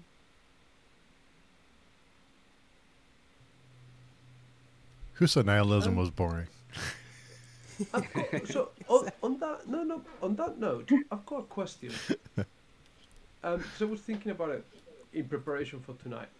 So a lot of character work out there, kind of everything, the hero's journey, and there's only five main plot threads, and a lot of books of a history is just the same story told again and again and again in a different setting. So you've got the Jungian archetypes. So to what? I see what you're doing there. I see what you're doing there. So to what degree does Grimdark flip the script on those Jungian archetypes, or does it not? Like I don't know. I'm putting the question out there. Hopefully, you're much better read people than I am, and you can shed some light. If you're talking about Jung specifically, they already have shadow archetypes, so you could say that it's just playing different archetypes. The whole idea of grimdark, and I think particularly in sort of the marketing sense of like when someone's writing a grimdark story, they're often intentionally, the barbarian is like an insane rapist or something. It's like it's kind of they are their own archetypes, absolutely. I just want to hear from my neighbor up here. Paromita? Susana, what are your thoughts? My thoughts on grimdark. I think what is now commonly called grimdark. It's everyone is using the word to advertise their work. But as long as it has a little bit of gore and a bad character, and there's so many grimdark, I'm putting in quotes, books out there that are not grimdark. You can have a dark book or a book with many dark themes and scenes, and doesn't make it grimdark. Or you can have many grim scenes in the book, still doesn't make it grimdark. People are just throwing the word around. Grimdark is about nihilism. It's about like you were saying before, humans at their worst. When they are pushed to the brink in circumstances in this world that does not reward any good deed or doesn't present any good options. It's always between the lesser of two evils, and there's always conflict. Always, it's a lot more psychological, or for me anyway. Just because you're gonna add monsters and killings and just people being awful to each other, that's not grimdark. That's just gore. It's like the we were talking about horror the other day. It's like the torture porn. It's in book form. It doesn't work for me. I find myself agreeing with you and Susana, and I that's generally how I felt. And grimdark is a term certainly that I've always struggled with. We've veered completely off topic, but while we're talking about it, it's certainly something. I mean, we could probably have a whole episode, right, about grimdark, as a subgenre and what it means and how everyone defines grimdark, because I do feel like grimdark is in the eye of the beholder, right? Everyone kind of has their own definition. To me, I definitely also associate it with nihilism, and even something that is more existentialist, like A Song of Ice and Fire, I wouldn't consider grimdark. And just like for anyone who doesn't know, like the difference between like nihilism and existentialism is essentially about finding your own meaning in a universe without meaning, without direction, right? And nihilism is basically saying everything sucks, nothing has meaning, the world is cruel, and you die. And First Law, for example, I do think is nihilistic. And I love those books. I'm not normally a fan of nihilism, but like those books at the end of the day are like, everyone sucks. There is no happy ending. The world continues to suck, and will only, you may break a dynasty, you may break a system, but the new thing that's going to replace it is just going to be as bad. And as opposed to A Song of Ice and Fire, which I think talking about Jaime Lannister and the way you kind of represent philosophies. And why Jose was talking about him as a redemptive character is that it really is sort of, or Susana is like this self-discovery is about him finding his ideals again, right? And deciding that despite all of these oaths are convoluted and they contradict one another, and people will hate you even when you do the right thing, but that doesn't mean it's not worthwhile. I really don't think the reader is meant to take his experience with the Mad King and be like, I actually think he should have just stood by while the Mad King nuked all of King's Landing, right? Like, no, that's a heroic act. And I think that series, while certainly showing a lot of the worst that humanity can be, is also about ultimately finding heroism within that darkness and standing up and, getting back to the ice and fire thing, right? Ultimately, I don't think the White Walker's going to come down and kill everyone. If the show is anything to go by, that's definitely not going to happen, and they're not even going to get very far. So I don't know. Grimdark is certainly a label that I struggle with, because I do think it's thrown around a lot, and I don't necessarily find it always the most accurate or intuitive term to describe a story. Mm-hmm. Is that nihilism or stoicism? What? Because it sounds kind of stoic to say that there's no hope. In a sense, like it. So. No. I'll see what sorry. you mean. Let's put it this way. So in the grimdark novel, you would have a lot of stoic characters. Mm-hmm. Put it that way. That one is not necessarily, but yeah. Then. I think, like Steve, I only know one example because we were taught this. So, like Brutus in Julius Caesar is supposed to be stoic. That means that whether something good happens or whether something bad happens, he will be in equilibrium. His rationality is independent of what events that might cause emotional turmoil within him are going on. So that is stoicism.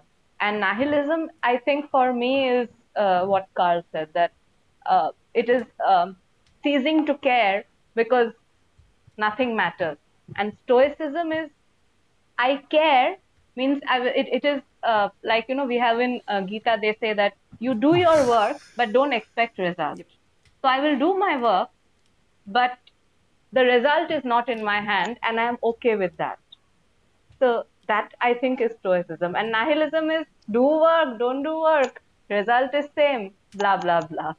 Like I think it's a more bleaker perspective, whereas stoicism is leaning towards a more philosophical and at times even a more spiritual perspective. Because I've read Marcus Aurelius' Meditations, which is meant to be the sort of stoic, and I think in there, what he's trying to say is that sort of give me the strength to change the things I can change, and give me the patience to accept the things I cannot change, and the wisdom to tell them apart, isn't it?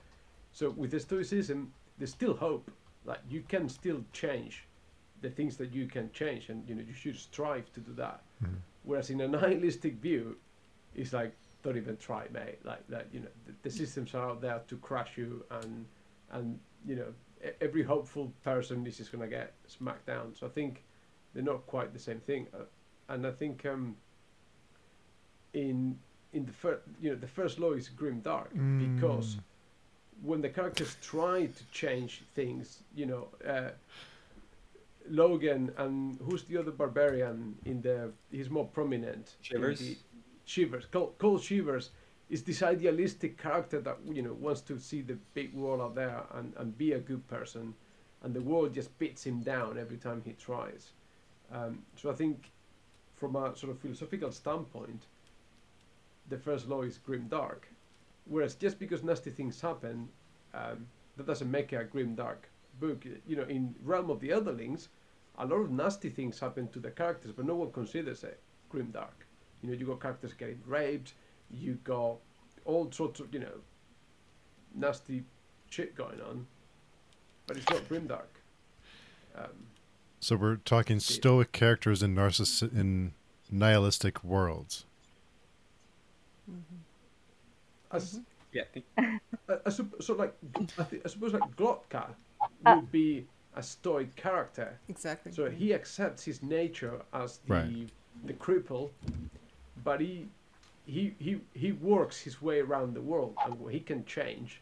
He tries to change for self-serving reasons, but he does. And I think in a way Sabine is similar. She accepts the world for what it is, and she just maneuvers her way around it. Because if it was, What is interesting? I'm sorry. Okay. Oh no, I was Go ahead, mentioning Steve. just because if it was just nihilistic characters in a nihilistic world, nothing would happen. There would Exactly. be no That's why story. you need the I stoic suppose, characters. yeah, They are yeah, the yeah. ones. Right. It'll just be a bunch of people drinking in a bar or an inn, as the case may be, and just moaning about life, isn't it? I think you could still have. I mean, I guess it depends how you're defining it, but a character could be nihilistic and still act. Like I think they would just ultimately think that there's no point, and they're just doing whatever the hell they want to, you know. And it's not about any sort of ideals. It's not about trying to improve anything. It's just they're doing it because they want to, and you know, maybe even just like giving in to like base animal urges. The first law is interesting with the context of like the larger world and how the story goes beyond. Like it's never happy, but you know, there are a couple of the standalones where I feel like actually I think all the standalones in some ways they don't all have happy endings per se, but they don't all end without characters, you know, changing for the better or even finding some sort of little peace. Like I won't spoil it, but like there's a character in the Heroes, for example. That whole book is basically about how war is shit, and it's the worst thing, and it's pointless, and it's petty, and you know, it's run by the worst people just trying to pursue their own selfish ends. But there is one character who starts out thinking, you know, war is this amazing thing where I'm gonna make myself famous and glorious, and you know, make my name. And he ends the book being like, you know, I'm just gonna go live on a farm. I'm gonna live a simple life and it'll be okay. And it's almost this cathartic, you know, sort of happy ending, weirdly, for the character. Or, you know, even talking about a character like Glokta, who, without getting into spoilers, but he does rise up the world. And I think he, in some ways, has a nihilistic view of the world at large, but he also cares about people still. Like, he talks about how terrible the world is, but like, he loves Sabine, for example. You know, like he genuinely cares about his daughter. He genuinely cares about, you know, a number of individuals. He's not a very good father. He's not a very good, you know, person. But it is interesting, kind of. I don't know if it's Joe Abercrombie softening in some ways, or just like further fleshing out, kind of the world and you know his potential point of view within that world at least. But there is I think potentially more complexity there too, and I think potentially more complexity to explore with nihilism, right? Like I don't think No, talking about it if nihilism defines grimdark, you know, that it's necessarily showing nothing but bleakness, even though certainly a lot of the times people are just like it's the most flaccid, underdeveloped, you know, thematic point a lot of times when people are trying to be grimdark. But Joe Abercrombie is admittedly not most writers. no, but I think the two things are not contradictory. Like Glotka can be cynical and bitter about the world, but it doesn't mean he cannot love his daughter. You know, I can think that the world is unfair and unjust. I still love my kids and I still want the best for them. And suppose what I'm trying to do is help them or teach them how to navigate this world where the odds are stacked against them. It you know, I think it's a different thing there. Definitely. And actually, talking about one, stoicism, and two, kind of existentialism, too, I actually think Shiver's arc is ultimately much more hopeful than Logan Nine Fingers. And arguably, Logan Nine Fingers, his story beyond the original trilogy, which is definitely very bleak. And I actually think is probably the bleakest the story has been. that Shivers, he has a very dark arc, but his story doesn't end at his story's like his arc's low point. Again, I don't want to get into spoilers for anyone who's listening and hasn't read all the first Law books, but he does more and he actually does good things. And I don't think his story ends in a way where it's like, at least where it is right now. But maybe he's alive, maybe he's dead. I don't know. But that, it's not ultimately just like you can't change for the better. I don't know. I guess that's what I'm saying is like Abercrombie's works have become more complex, I think, in some ways, thematically, as he's gone on. Like he's let characters actually change in ways he didn't previously. So what we're talking about philosophy and how it like represents itself in the characters and the stories, and so wrapping up here, I'm curious for you as writers, as readers, what you look for, how you try to implement, characters' philosophies and potentially, larger ideas in general, right? Like we have been reading The Darkness That Comes Before, and I know it's big on Nietzschean philosophy and that heavily influences the work. And, how do you think it should be implemented? What do you try to do? What do you look for? What do you enjoy to see in the characters specifically and how they live out their philosophies? I'm going to throw it at you, Susana. Oh, I was hoping anyone go first. Um, yes, well, I do like a good dose of philosophy in my books. It's one of the things that I like the most about the Sun Eater series. Just the background, the philosophical and literary background in those books. It's something else. Um, yeah, but do I have a favorite philosophy? No, it has to fit the world or the character. Um, I don't even know how to articulate the answer. Does anyone else want to go first while I organize my thoughts? Okay, I'll go on. Go on. Uh, No, Paromita, go ahead. Sorry. Go ahead. No, mine is short. Philosophy, especially if it's like expository passages, it usually bores me and I zone out. Don't read my book Uh, then. Sometimes some writers do make it work, but general. Oh no, no, No. but I really like Sun Eater, but it depends on the execution. But generally, yeah, like in Dune, there is an installment, God Emperor of Dune, where I was bored out of my mind. So uh, not a huge fan, and I don't find it the most engaging as a reader. Some people can do it very well, like Dostoevsky, but generally it's a struggle. Jose, what were you going to say?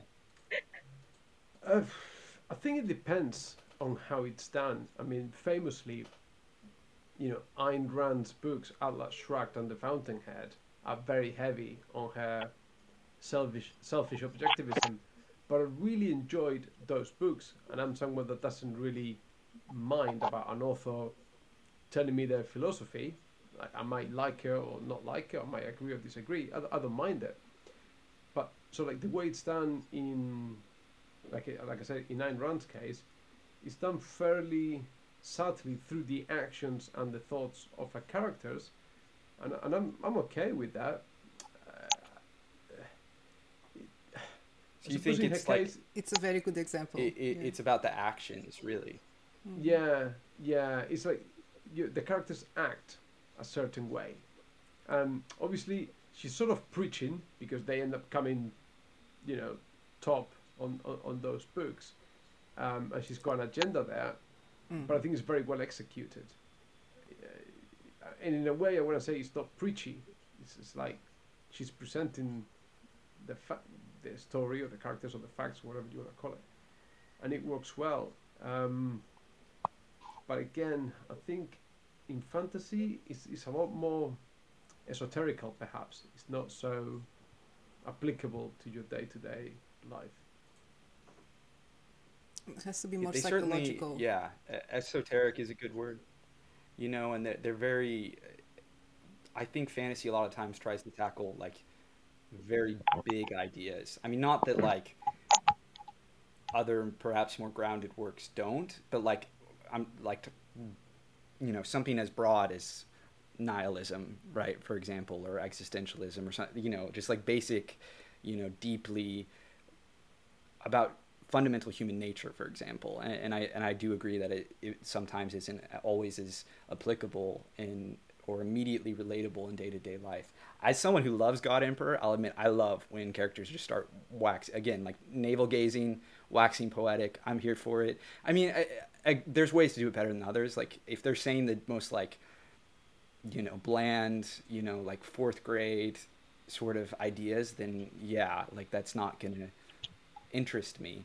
But if they're proposing ideas that maybe highlight something I haven't thought of before, I didn't know, for example, that Sun Eater, I've never heard someone talk about it as a philosophical work. I had no idea, and that makes me way more interested in reading it. I was already curious because I've heard good things, but everyone focuses on it as being like, at least what I've seen online, like just in my little bubble, as being like this big epic grand story about this really like badass character. And so I love hearing that it has this philosophical background or foundation, certainly that there's more it's trying to say.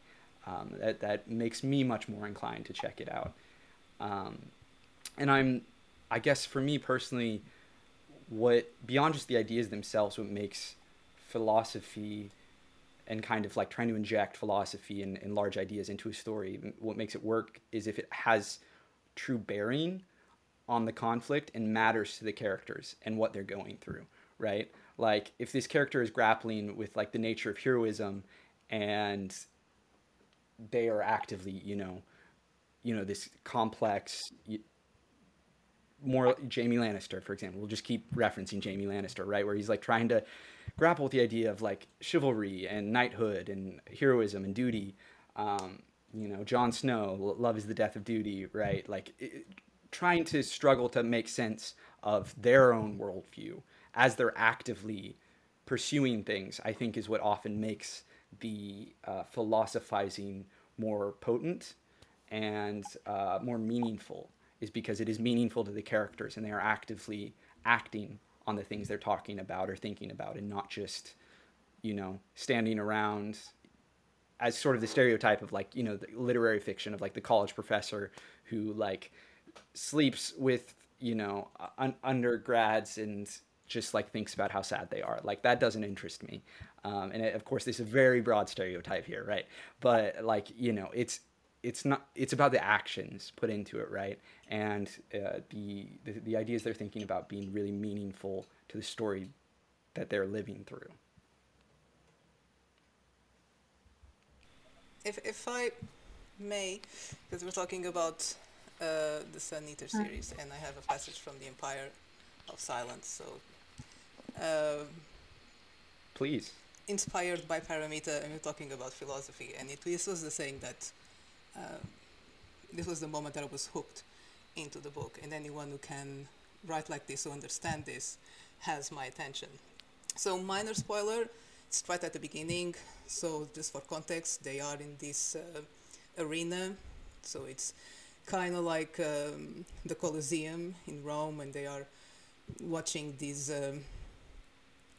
prisoners, criminals being pretty much executed in this spectacular way for entertainment of the masses, and he's the lord of that planet or city or whatever, and he has to be there to show family, and he's there with his brother. Anyway, so from here, so beauty, the poet wrote, is truth. Truth, beauty. It was wrong. They are not the same. There was no beauty in that arena, but there was truth. There, while men shouted and died on a killing floor, executed for the diversion of 70,000 spectators, I saw it. Or heard it, rather. Heard it behind the screams and cheers and laughter of the adoring public, as Crispin, this is the brother, stepped onto the field amidst smoke, as the duelators and servitors dragged the bodies of the dead slaves towards the lift.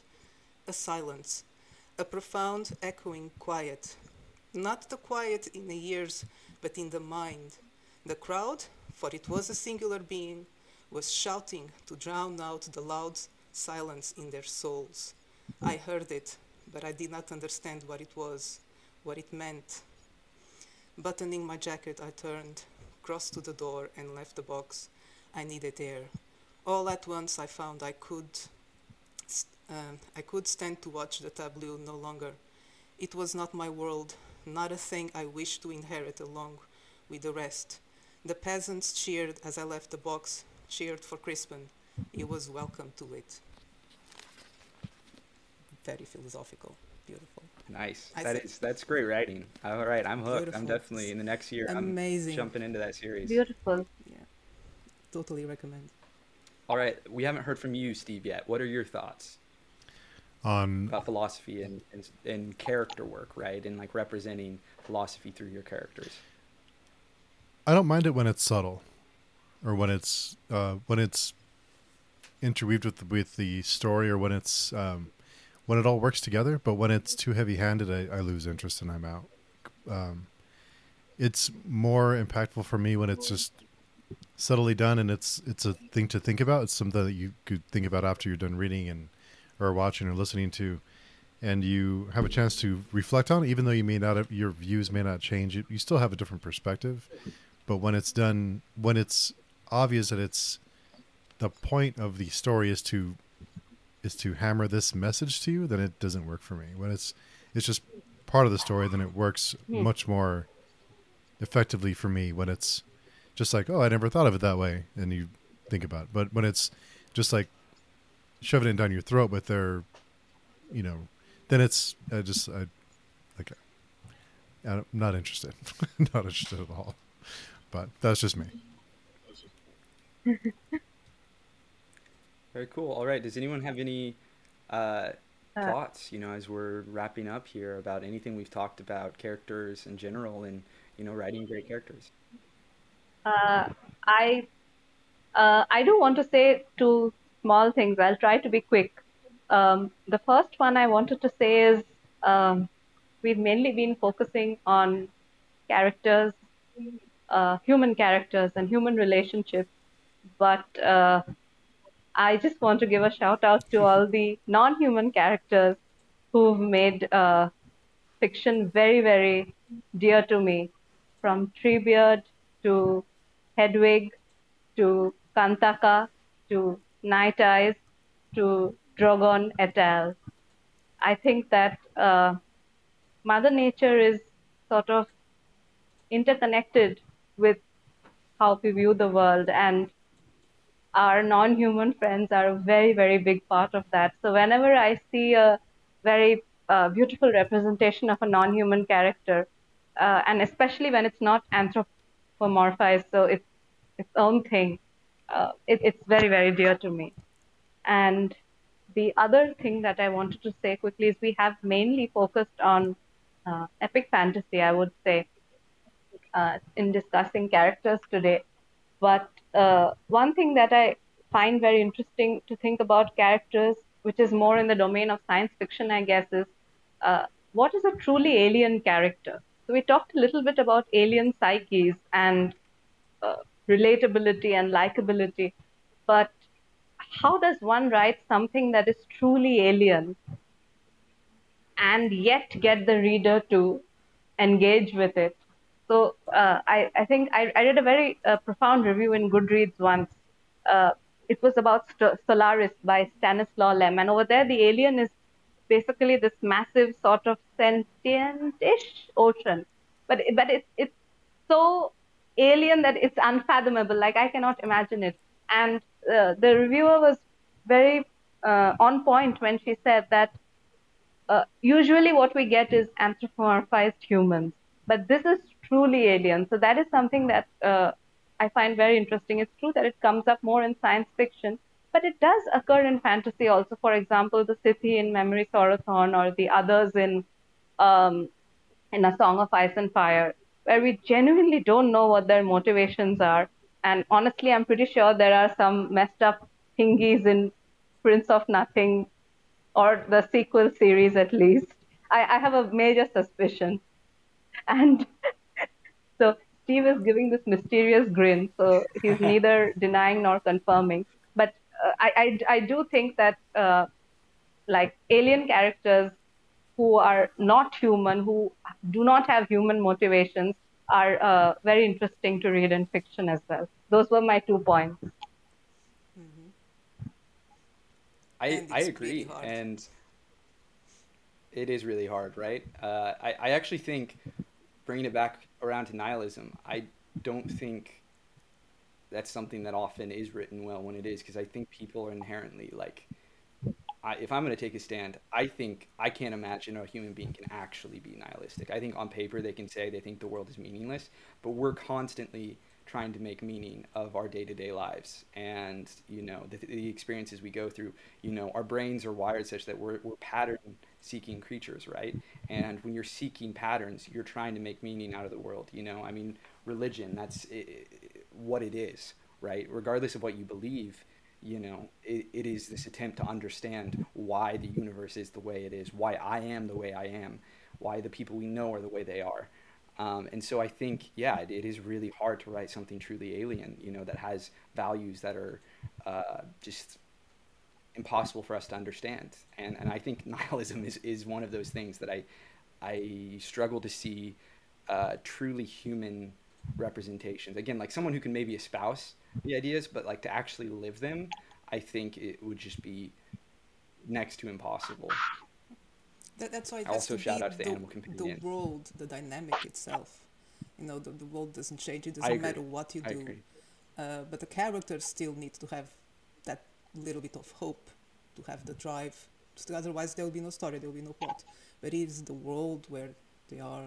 That it's just constant war, or conflict, or famine, or whatever it is.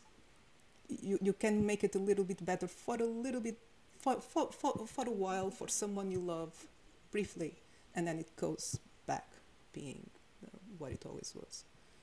I think it's more that feeling, being Totally agree there. in that environment, not so much about the character themselves.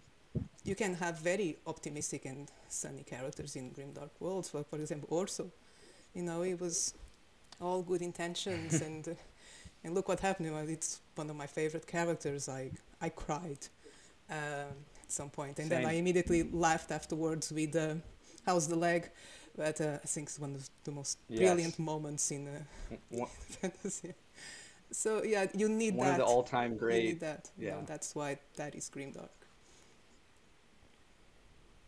agreed 1,000%. Jose, what are your thoughts?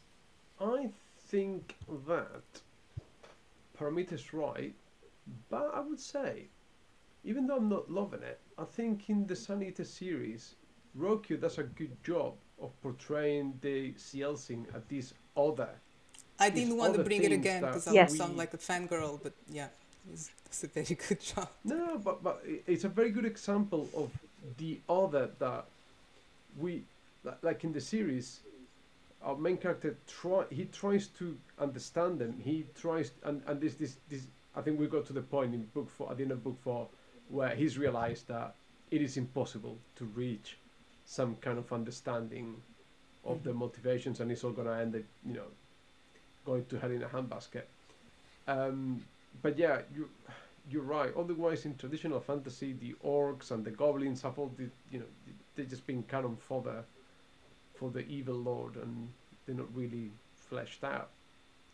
I think someone wrote a series called Orcs, or the Orcs series, or something like that.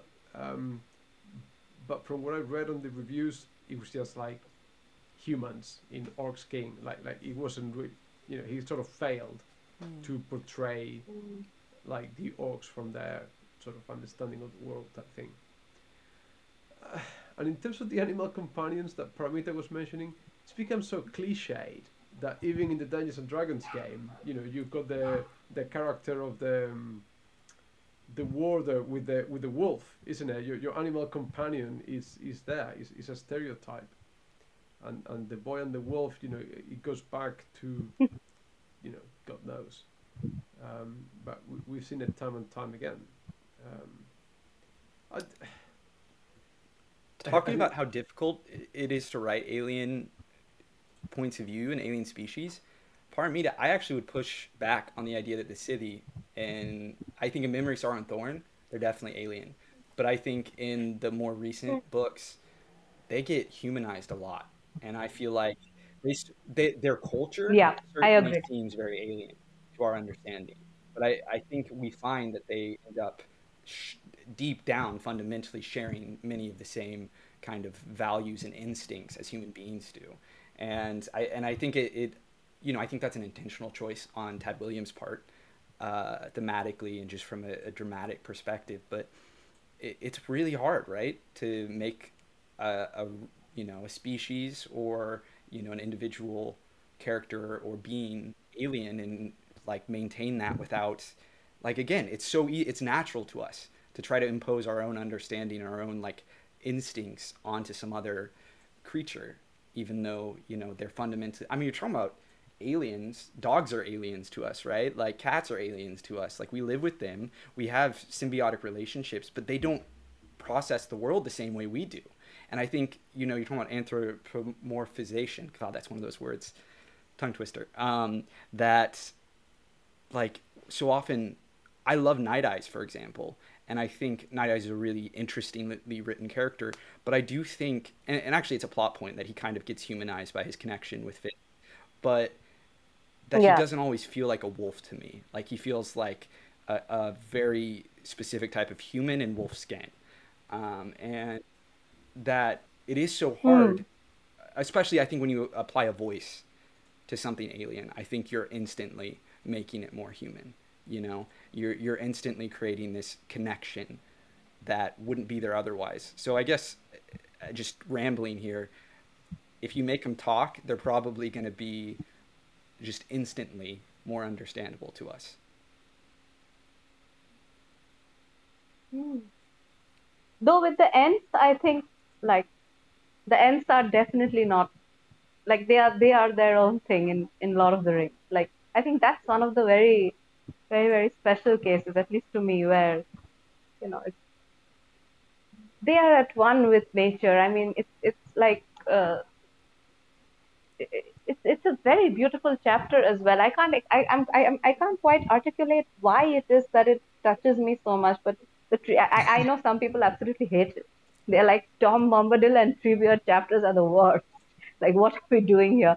But there's something very beautiful about the ends and the song with the I lost do think they ends, feel right? more.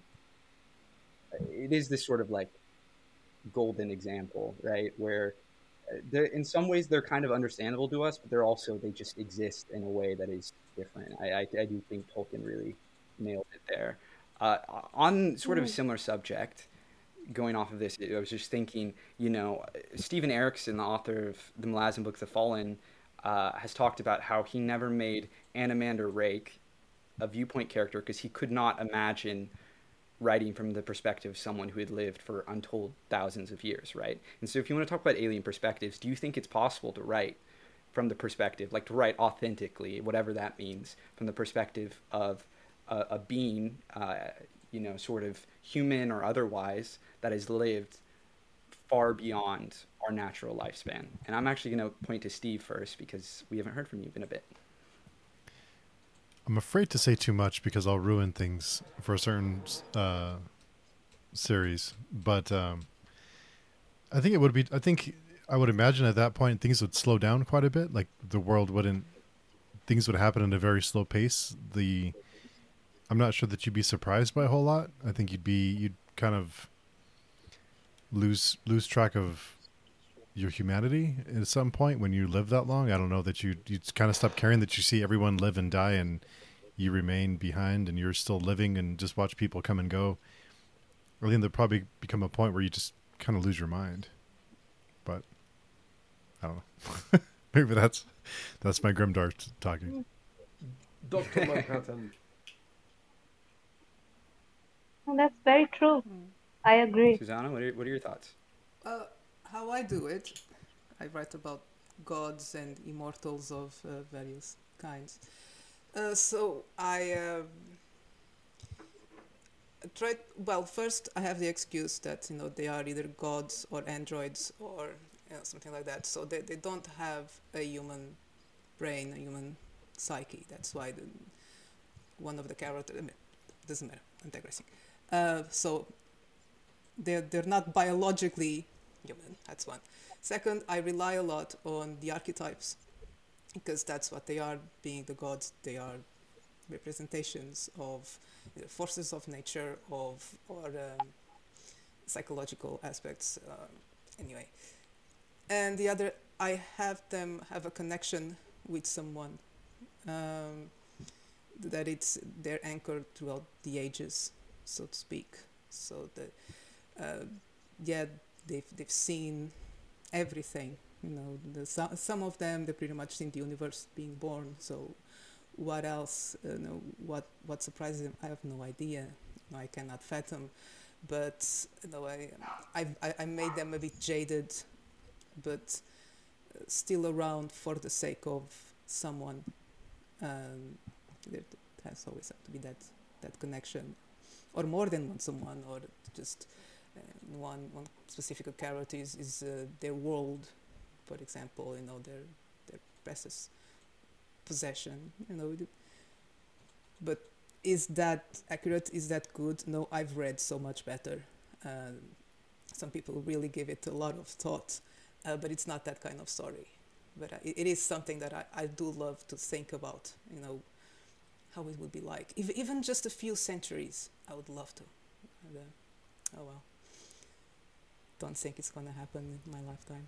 Definitely agree with that. I would love to have the experience, just like because again, no one has experience. I mean, that's so far as we know, no one has experienced that. And Steve, I think something you said that really stood out to me was, to paraphrase, that their sense of time would change, right? That, there's already a lot of talk about, that time is relative, right? I mean, scientifically speaking, this is just true. And I agree. I think if you live long enough, your perspectives on events and just day-to-day life would be fundamentally different. I mean, you think even just like as an adult, right? Like I'm 26 years old, and I think about, when I was 6 years old, like the way I perceived time was so different. And then, multiply that by however many times, your worldview is going to fundamentally change. Your day-to-day perspective is going to fundamentally change.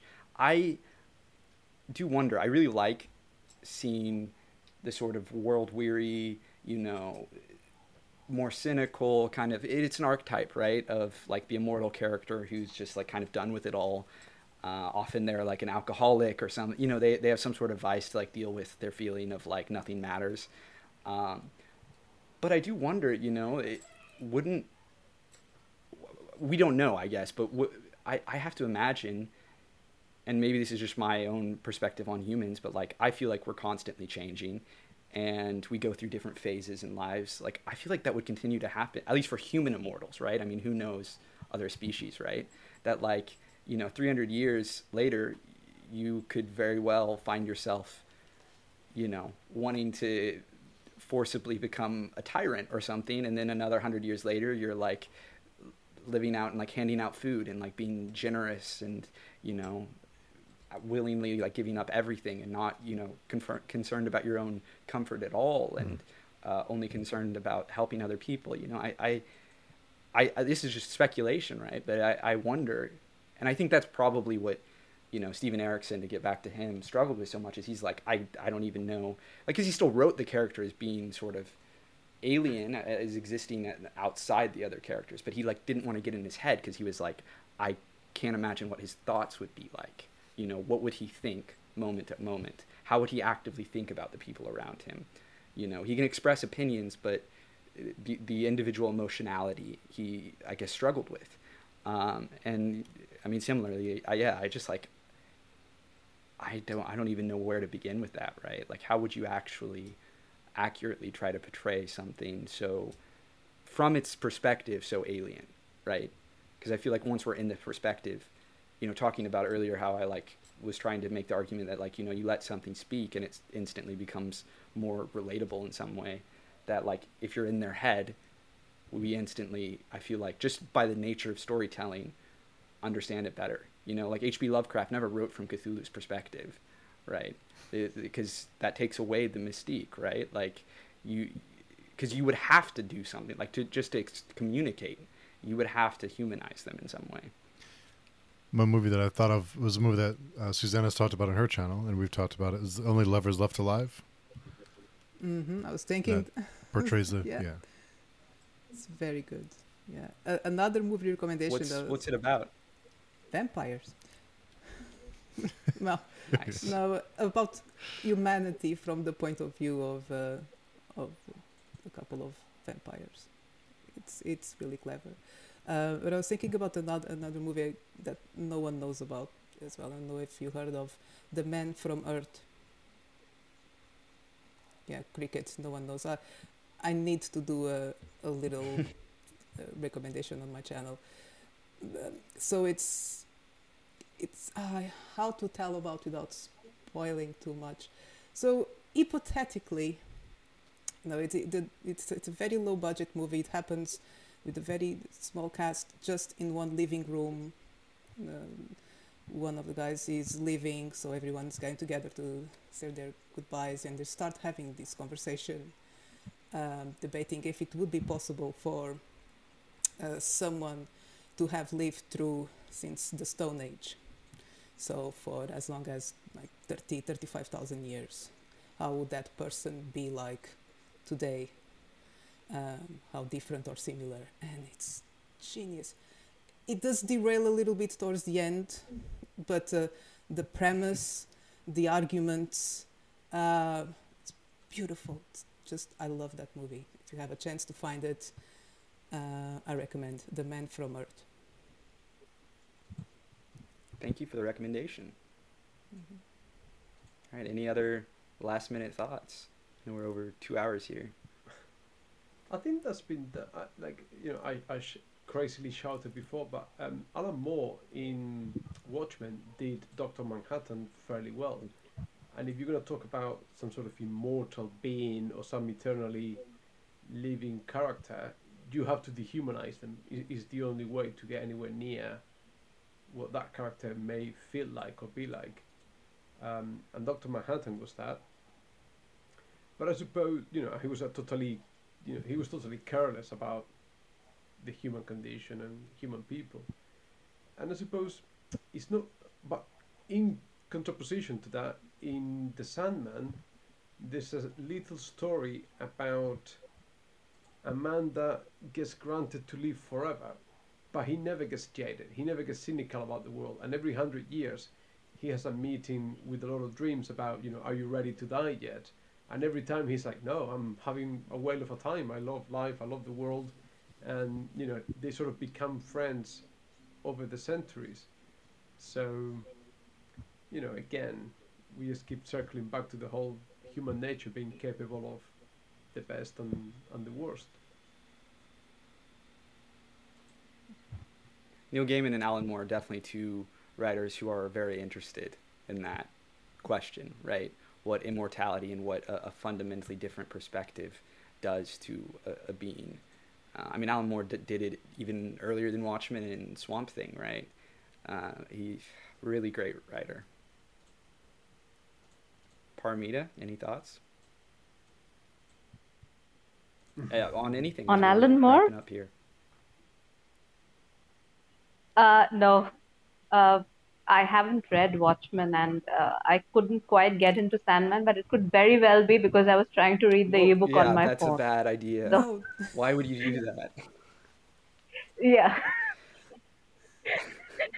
I think everybody, when I posted this on the forum for people who are listening, everybody collectively screamed. You only read Volume 1, right? Too. Yeah, it gets better after that. Volume 1 is by far the weakest. So yeah, also don't. This is a trap. This is a trap for which I don't fall for anymore. This is the epic fantasy science fiction trap. It gets better in book 2 and book 3. Everyone says this about one. Sandman, though. I have never met a single person who thinks the first volume. I'm not doubting it at all, but it's still a trap. It is a common. It's like the Malazan trap. 9 books in, 12,000 pages later, it'll all make sense. Yeah. Right. Yeah. And even then, yeah. All right. Well, if if no one has anything else, Steve, you want to wrap us up? Sure. We'll go around and then Salsette, tell us where people can find you. Mostly Jose's Amazing Worlds channel on YouTube. Also, forget about Instagram. And then on the page chewing.com forums, I am generally there, spouting nonsense. Thank you. And Susana. You can find me pretty much everywhere, but I spend most of my time on Twitter or YouTube, my channel Den of the Weird, or on Twitter. The handle is Chronodendron. But if you Google my name, yeah, you will find me, don't worry. And Paromita. I can be found on the page chewing forum. You can find me on a lot of social media at Carl D. Albert, and on the page chewing forum. Nice. Thanks, everyone. It was great. I think Thank we can you even so have a much. part 2, and looking forward to the next topic, whatever it may be. And It's a so huge topic. You need to divide. So yeah, it's huge. very big. Yeah, we Looking can have forward a to part it. 2. Yeah. Thank you And so much for surprisingly- letting me join. This was really fun. We stayed relatively on topic today. Pretty good. Thank you. I thought we'd veer off eventually, but yeah, pretty good. I'm impressed. I'm impressed. I love the different viewpoints too. That was really fun. Yeah, we'll have to explore that next time. But awesome. Hope everyone has a great Friday and has a great weekend. We'll talk soon.